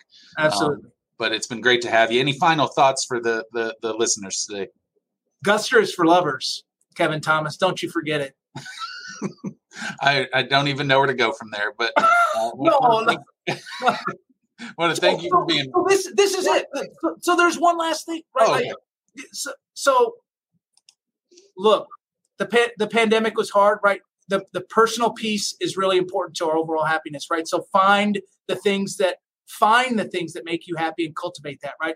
I love the band Guster. I will till I die, right? I'm going to see Guster. I have 3 concerts I'm going to this summer. They're all Guster, right? All in different places, all in different venues. But, you know, I got massively into vinyl when the pandemic hit. Vinyl kind of helped me kind of get through the lockdown and then post-lockdown. And it's an expensive hobby, right? Your hobbies don't need to be expensive.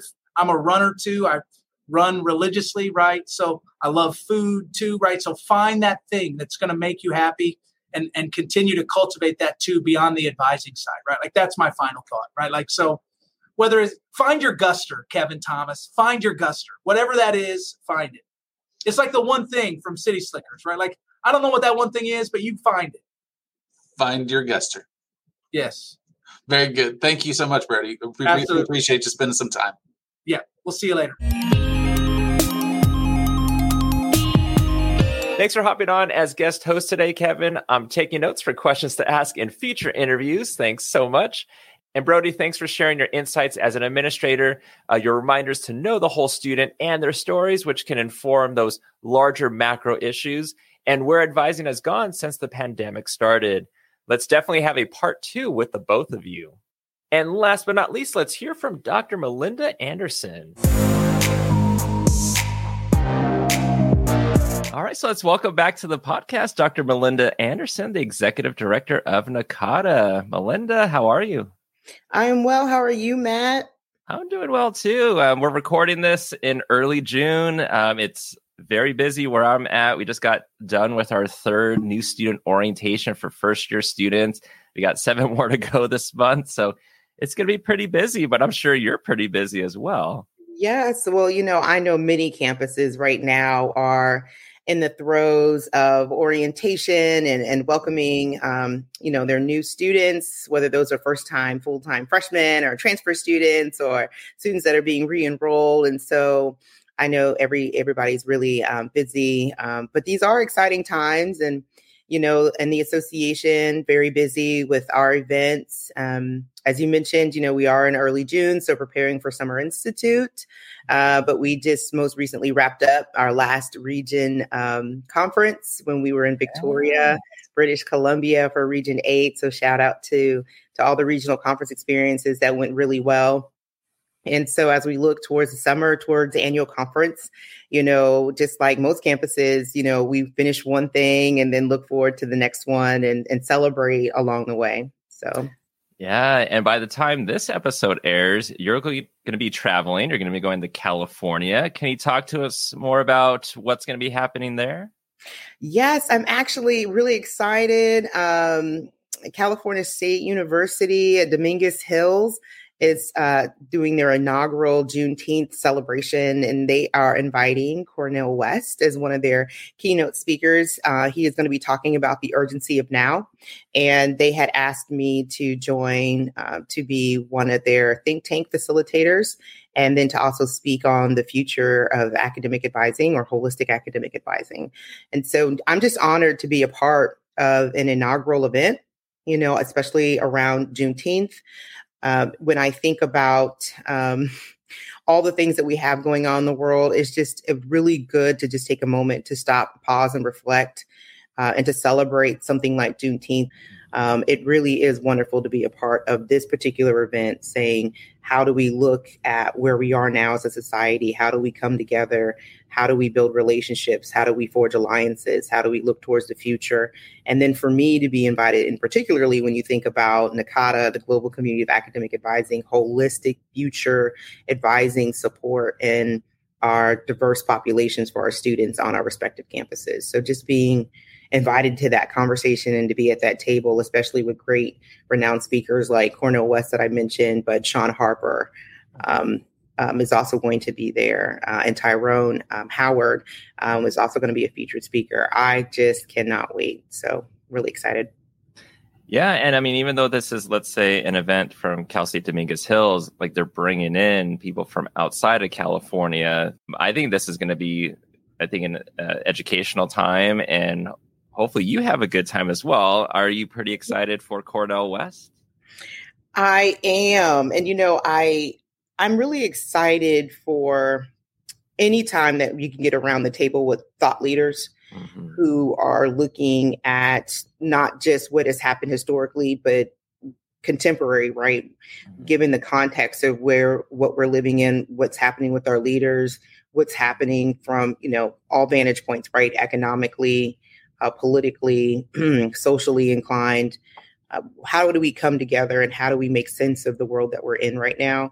So definitely, I hope that it's not too obvious that I'll be fangirling a bit with him specifically, but then especially with all the other great speakers. I've had the opportunity to meet with Dr. Sean Harper at another event, what's interesting is that when I did meet with him briefly, he mentioned to me that his first research grant that he ever got was from NACADA when he was at Penn State. And it sparked his interest in research and his activity. And he said that he would always be grateful for NACADA of believing in him, even as a young scholar, and being able to do all the great work that he's done around diversity and inclusion in higher education. So I'm really looking forward to being able to reconnect with him and hearing where he's been and the work that he's doing, because I know he's doing some really great things. Yeah, no, that's what's up. And, we're talking about this event you're going to be going to, but then also around this time is going to be the first Summer Institute. Now, by the time this airs, it'll already be going on, but there is going to be another Summer Institute in July. Can you talk to us about what the Summer Institute is?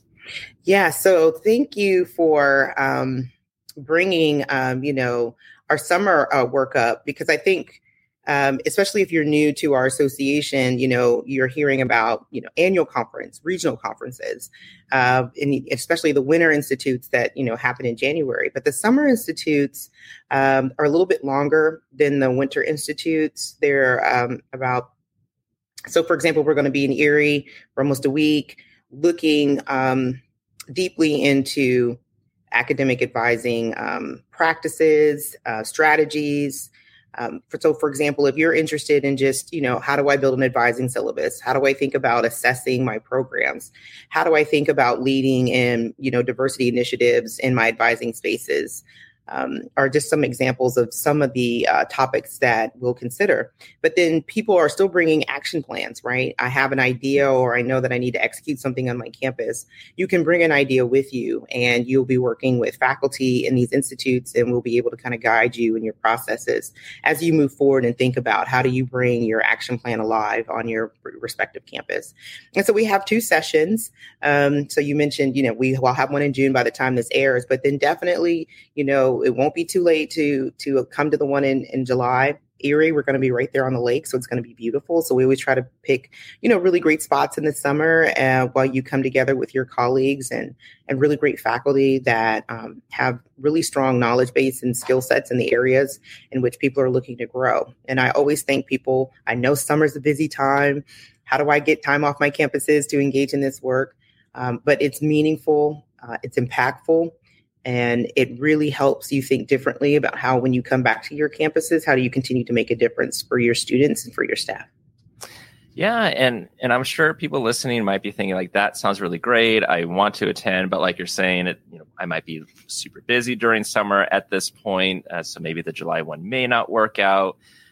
But if someone wants to go, they might also be thinking, well, I need to ask my supervisor, my boss.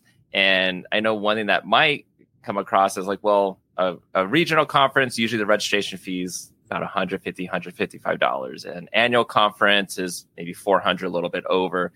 But for the institute, they might see that $875 registration fee. Mm-hmm. So can you talk more about, what could convince, let's say, a boss to, hey, let my employee attend this, that it really will be beneficial for them and for our institution or department? Right. No, I really like the way that you've asked that question, because that's the real truth, right? Sometimes it's not necessarily, do I think that this is a good idea? It's how do I create the right space and opportunity to justify to, my supervisor or to senior level administrators that this is the right investment right now. When I've asked the question, what's happening? What is the future of higher education? How do we do this work better? I sometimes I stand back and I say, can you afford not to, right? Invest in thinking differently about your work. We always talk about the definition of insanity as doing the same thing over and over again and expecting different results. I know that sometimes these price tags may seem steep, but when we think about 4.5 days of intense work, reflection, creation of an action plan and an assessment plan of the work that you're going to do when you bring back to your campus, and then the ability to have connections and follow up with the faculty that are helping you with designing your project or your goal when you get back to your campus. When you think about how you're supporting students either through a retention or a completion plan when you come back to your campus, that investment is well worth it. I know that sometimes people think one pebble. So, for example, one person from one campus, what difference does that make? But it's the ripple effect, right? You have one person from an institution that's representing so many interests and stakeholders. And when they come back, they are on fire for not just change, but for shifting the culture in order to make a difference on their campus for their students and keeping the student centered in the part of that equation.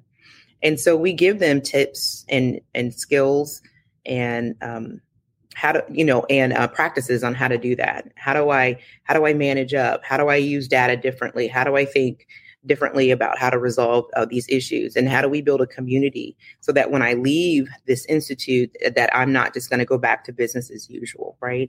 And so these institutes, our regional conferences, we work really hard to make sure that they're not just inoculations, Matt. It's not just I went and I had a really great time and I met really great people and we're doing similar work. It is creating a community, and so that you can see the growth and development in terms of how you're looking at your campus and how you're solving a problem. But then you're also connected back into this space where you are constantly sharing ideas and you're constantly thinking about ways to shift culture and energy on your campus in order to continue to improve outcomes for your students. Yeah, so at least it sounds like with the Summer Institute, the attendee is leaving with an action plan of sorts. So hopefully that does bring some sort of change, whether it's little or large, at their institution. But you mentioned like energy, and I think connected to that, it's like the motivation to do it. And also probably knowing that at certain campuses, sometimes change takes a while. And so it is a process. So you might have some that attend the Institute or even have gone to a conference. They want to bring change back to their campus and they feel like they hit a brick wall. Mm-hmm. What does one do about that? You say, what do you do when you hit a brick wall, right? So what I often, so when I was in those spaces, right? So I always want to remind people, like, I was not born in this role, right? I was not born in this idea of, in this space, if you will. And so when I hit brick walls, I always try to think to myself, I try to reframe it, right? So is this about process? Is this about policy? Is this about people? And then trying to figure out, well, which one is where I'm feeling the most challenge? Is it about people? Is it about a lack of understanding or awareness or resources? Is it about policy or process? Who's responsible for that policy or process? How do I help them understand the best avenues, or how should we shift this policy or practice, if you will, in order to get the best outcomes that we're trying to achieve? I'm always thinking about coalition building. And I know that sometimes people say, I don't like politics. It makes me nervous. But if you don't think about politics as this idea that I have and you don't, if you think of politics as this idea of coalition building and how do we come together and we just have different needs or we see the problem differently. But if the goal is always student outcomes, how do we help students learn what they need to learn? How do we help students grow in the direction in what we want them to grow? When you're hitting that brick wall and you're breaking down kind of where you feel like the wall is, then it gives you options to figure out, well, okay, what is the best strategy to tackle this brick wall, right? So I love your analogy, right? Is the brick wall too high, right? Do I not have a ladder? Is the brick wall too long this way? You know what I mean? Maybe I need to dig under. So, and do I have a shovel, right? And so I think breaking down kind of the problem at first is then going to give you strategies. But the one thing I do want to come back to is this point of hope. I think sometimes when people get back, they're excited because they've been around people who are also excited. And then you get back and you're by yourself. And then you're just like, man, who's going to motivate me to keep wanting to move forward when everybody else around me just says, hey, man, it's just going to be what it is. Mm-hmm. It is the community that's going to continue to lift you up and to encourage you. And I think that that's the part of the networking that I think sometimes people don't really see to their advantage. You're working with like-minded people and then you're back on your campus and you may feel isolated or you can't find your village right on your campus. And so how do you create that same energy that you had at a conference experience on your particular campus? And so finding strategies in order to do that, to kind of keep you motivated when you do run into that brick wall. And so I always just remind people that there's the hope of the way that you move forward is going to always be important when you're thinking about shifting culture or trying to get people to move on the same page, even if they don't necessarily agree with your particular solution of how you need to move forward. And then we all want students to be successful. And so keeping that in the center of your goal, even when you feel like times may not be exactly where you want them to be. And so that's what I would offer for anybody who finds themselves stuck or looking at a brick wall right now. Yeah. No, that's great advice because it's almost that some of these strategies, if they feel like they're hitting that brick wall, they can get through in the short run utilizing these strategies to eventually address the main things in the long run and then still utilize those same strategies. And let's shift over to, we're talking about the Summer Institute, so keyword summer.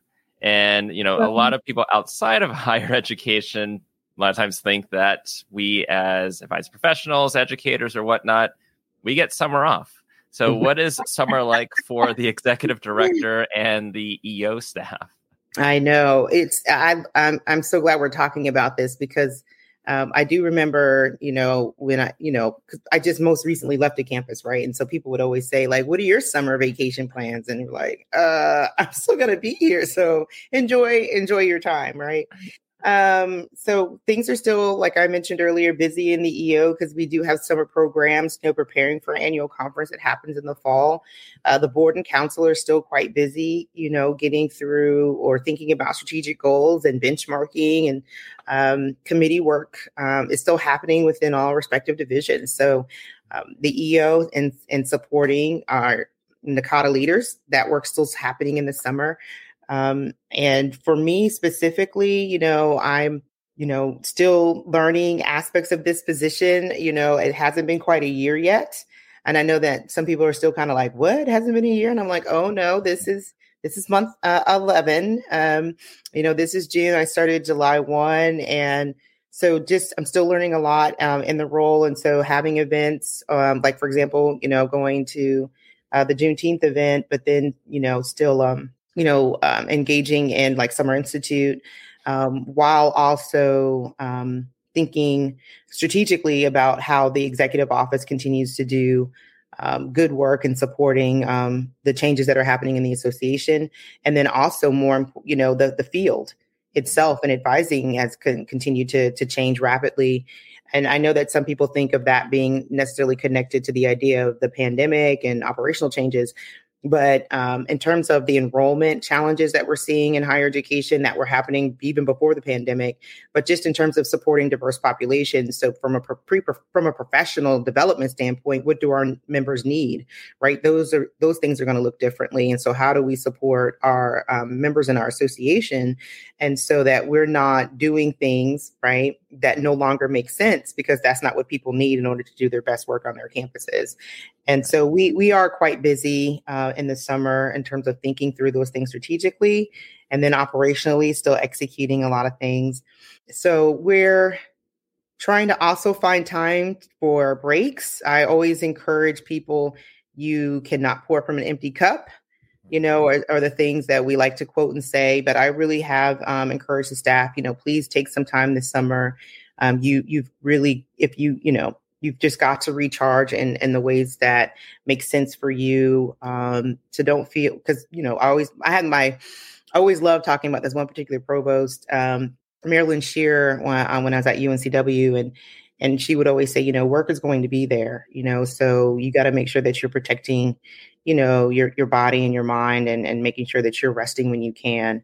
So I do encourage the staff to take time off when they can in the summer to make sure that that we're recharging and taking care of ourselves and our families. And so I know that that's becoming more of a challenge, especially when I think about our members and then my colleagues in our respective roles. I'm not a really good person in terms of taking my advice. Matt, we've had a lot of conversations offline like, hey, how are you doing? I'm like, I am working on self-care. I'm working on taking my own advice in terms of taking breaks. But there's just a lot of exciting work to be done.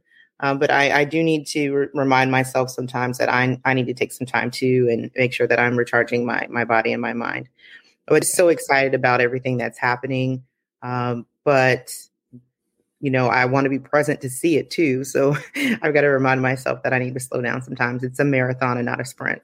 That's exactly what I was about to say. Was higher ed, advising, NACADA, making change. It's a marathon. Right. So what about you, Matt? Do you have any summer plans? I know we talked about orientation. You're rolling in that, but I do hope that you're taking some of my advice and you're going to take some time for yourself this summer. I'm trying. Yeah, we have 7 more orientations to go, and then we go into transfer orientation in July. So luckily, what's nice about our institution currently for summer is we work a 4-10 schedule. So I do get Fridays off. Okay. And I'm more of a morning person anyway. So to be at work at 7 and start, I'm like, fantastic. And now to get the benefit of getting a 3-day weekend, even better. Right. But yeah, in August, I will be going to a Star Trek convention in Las Vegas. Nice. So, yes. That sounds exciting. My daughter and my son would love that. I would too. Yeah. I'm just be honest. Like we're all, I love it. We're all Comic-Con, name it, fill in the blank. We're there. So that's exciting. Yeah, those are the type of events that, hey, you'll have, a lot of people there, but everyone is all happy, excited to be there. They're finding their joy, having a good time. Mm-hmm. And so usually I'm very much introverted, but that's a place where I get energy. So it's going to be a good time. Oh my gosh. I cannot. Do you dress up? Are you one of those that dress up or? No, I don't do the cosplaying because that costs money. I got other bills to pay. That's like, I got bills. I love it. I can go to that fantasy land in a way, but I'm realistic though. Right. I love it. Because I was going to say, you've got to take pictures, but you said, okay, so you don't dress up, but I do love the creativity when you see people in those spaces. And I'm just like, gosh, this is so amazing. So, but I'm excited for you. That sounds like fun. I appreciate it. Yeah. And you were mentioning that you're coming up on your 1-year anniversary as executive director. And this also means, bittersweet that it's also Charlie Nutt cycling off later this month. Yeah. Any words, anything you want to say to Charlie or about Charlie? Yes. So, he was in phased retirement. And I know that sometimes people are like, well, I don't understand. So I thought he already retired last year. I know, right. So people were like, I don't understand. Like, Charlie, isn't he already? So no, Charlie was phased retirement. And so, yes, he officially retires June 30th. And but, Charlie will never be too far away from my heart or my mind. He's just always been a tremendous ally for me professionally, even when I wasn't in this particular role. And so he's just always had really good insight and advice. When you think about being the third person only ever to hold this role, just being able to still pick up the phone and get his perspective, or, him just being there and just understanding kind of what I'm going through when I'm feeling like I'm being pulled in different directions. But definitely just his contributions to when he was in this particular role, just seeing the growth and trajectory, right? When you look at, so I'm one of those, I love strength finders. And so if you look at like my strengths, it's, context is in there. So when I look at context and I think about the trajectory and the growth around the association, when he was executive director, you've just got to imagine the magnitude, right? In terms of what that role and responsibility and the tensions were in his particular role as it was growing, right? Mm-hmm. So you have, when you think organizationally, right, you've got these growths and then dips in terms of how organizations kind of move through cycles. And so I can only imagine when it was just exploding in growth and membership and doing all these different activities, like how he was all over the place. And so I think about my parallel journey in terms of COVID, right? And the pandemic and pulling people out of a pandemic and looking at how campuses are coming out of a pandemic. But then you're also having this change around student success and how people see student success as now as this beacon and this strategy that's, this is what's going to save our campus. And then academic advisors saying, well, finally somebody sees us, but wait a minute, that's not the way that we think about our work. And so, so we're moving in different spaces and the conversations are sometimes the same, but then luckily they're different. And so him being able to have me being able to pick up the phone and talk to him through some of those things and, knowing some of the players that are still out there is just really comforting. And Charlie, a lot of people still know him very well. And so he'll never be too far away from our hearts and minds. And we look forward to celebrating him at annual conference because with everything in Cincinnati coming out of COVID, really wanting to do it well, out with a bang, at the end of such a remarkable and great career and really wanting to be able to celebrate that. So we're looking forward to that. Oh, no, 100%. Yeah. Look forward to seeing him in October at the conference. And speaking of conferences, we were talking about region conferences are now over. We have the annual conference fast approaching. New student orientations are in full swing. Advisor burnout is, even more prevalent. Many institutions have advisors positions posted, but they're having a hard time filling those positions. a lot going on, good and not so good. So with the time remaining, I just want to leave it open to you. Like, what is your message to advising professionals, to listeners? Yeah. Matt, I just feel so compelled to always thank you for this platform and this space and allowing honesty in this channel. I know that many campuses, and specifically the advisors and administrators that I've been talking to, are really challenged with what we're seeing right now. The turnover, I'm hiring, new people, trying to get them to come up to speed. I know that there's a lot of frustration, but then there's also a lot of hope, right? And excitement around the idea of new people coming into this space and really being excited to work with students and being able to commit themselves to seeing the value in the work that we're doing and helping students navigate what I call the hidden curriculum. A lot of people call it the hidden curriculum, higher education. But even when we think about first generation students and even second generation students, right, it has shifted so much from even 5 to even, 10 years ago, but even 5 years ago, there are so many different things that students are now navigating. And when we think about how critical this particular juncture is in higher education for students, for faculty, for administrators, I just want to continue to encourage those who are in the field or thinking about leaving the field or saying, maybe this is not the space for me. I want to give them heart, but I also want them to reflect deeply on where is the best place for their skills and their service to the field in higher education. We need you. I would hate to continue to see somebody say, this isn't the place for me, when we know that we could be doing better as supervisors and as administrators. I would hate to see people say, I'm leaving because there's no career ladder and I need upward trajectory and I need a different salary opportunity for myself to be able to provide for my family, or I need a different educational opportunity and I can't get that here. I would hate to lose people when there's things that I know that exist that we can fix.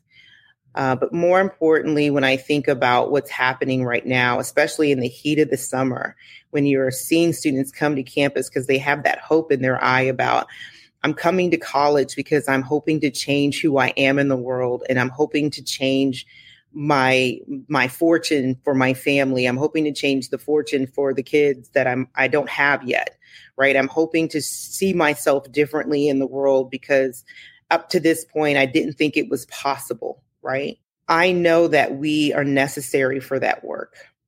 And I know that there's times when we're tired, bone tired, and you need somebody to either hold your hand or sit with you in silence and just to remind you that you're important and you're valuable, even if nobody else around you knows that in that moment you needed to hear that thing. I want this to be the message, Matt, that we send to them that says that you are valuable, you are important, you are critical to the mission of every institution and every campus that you work at.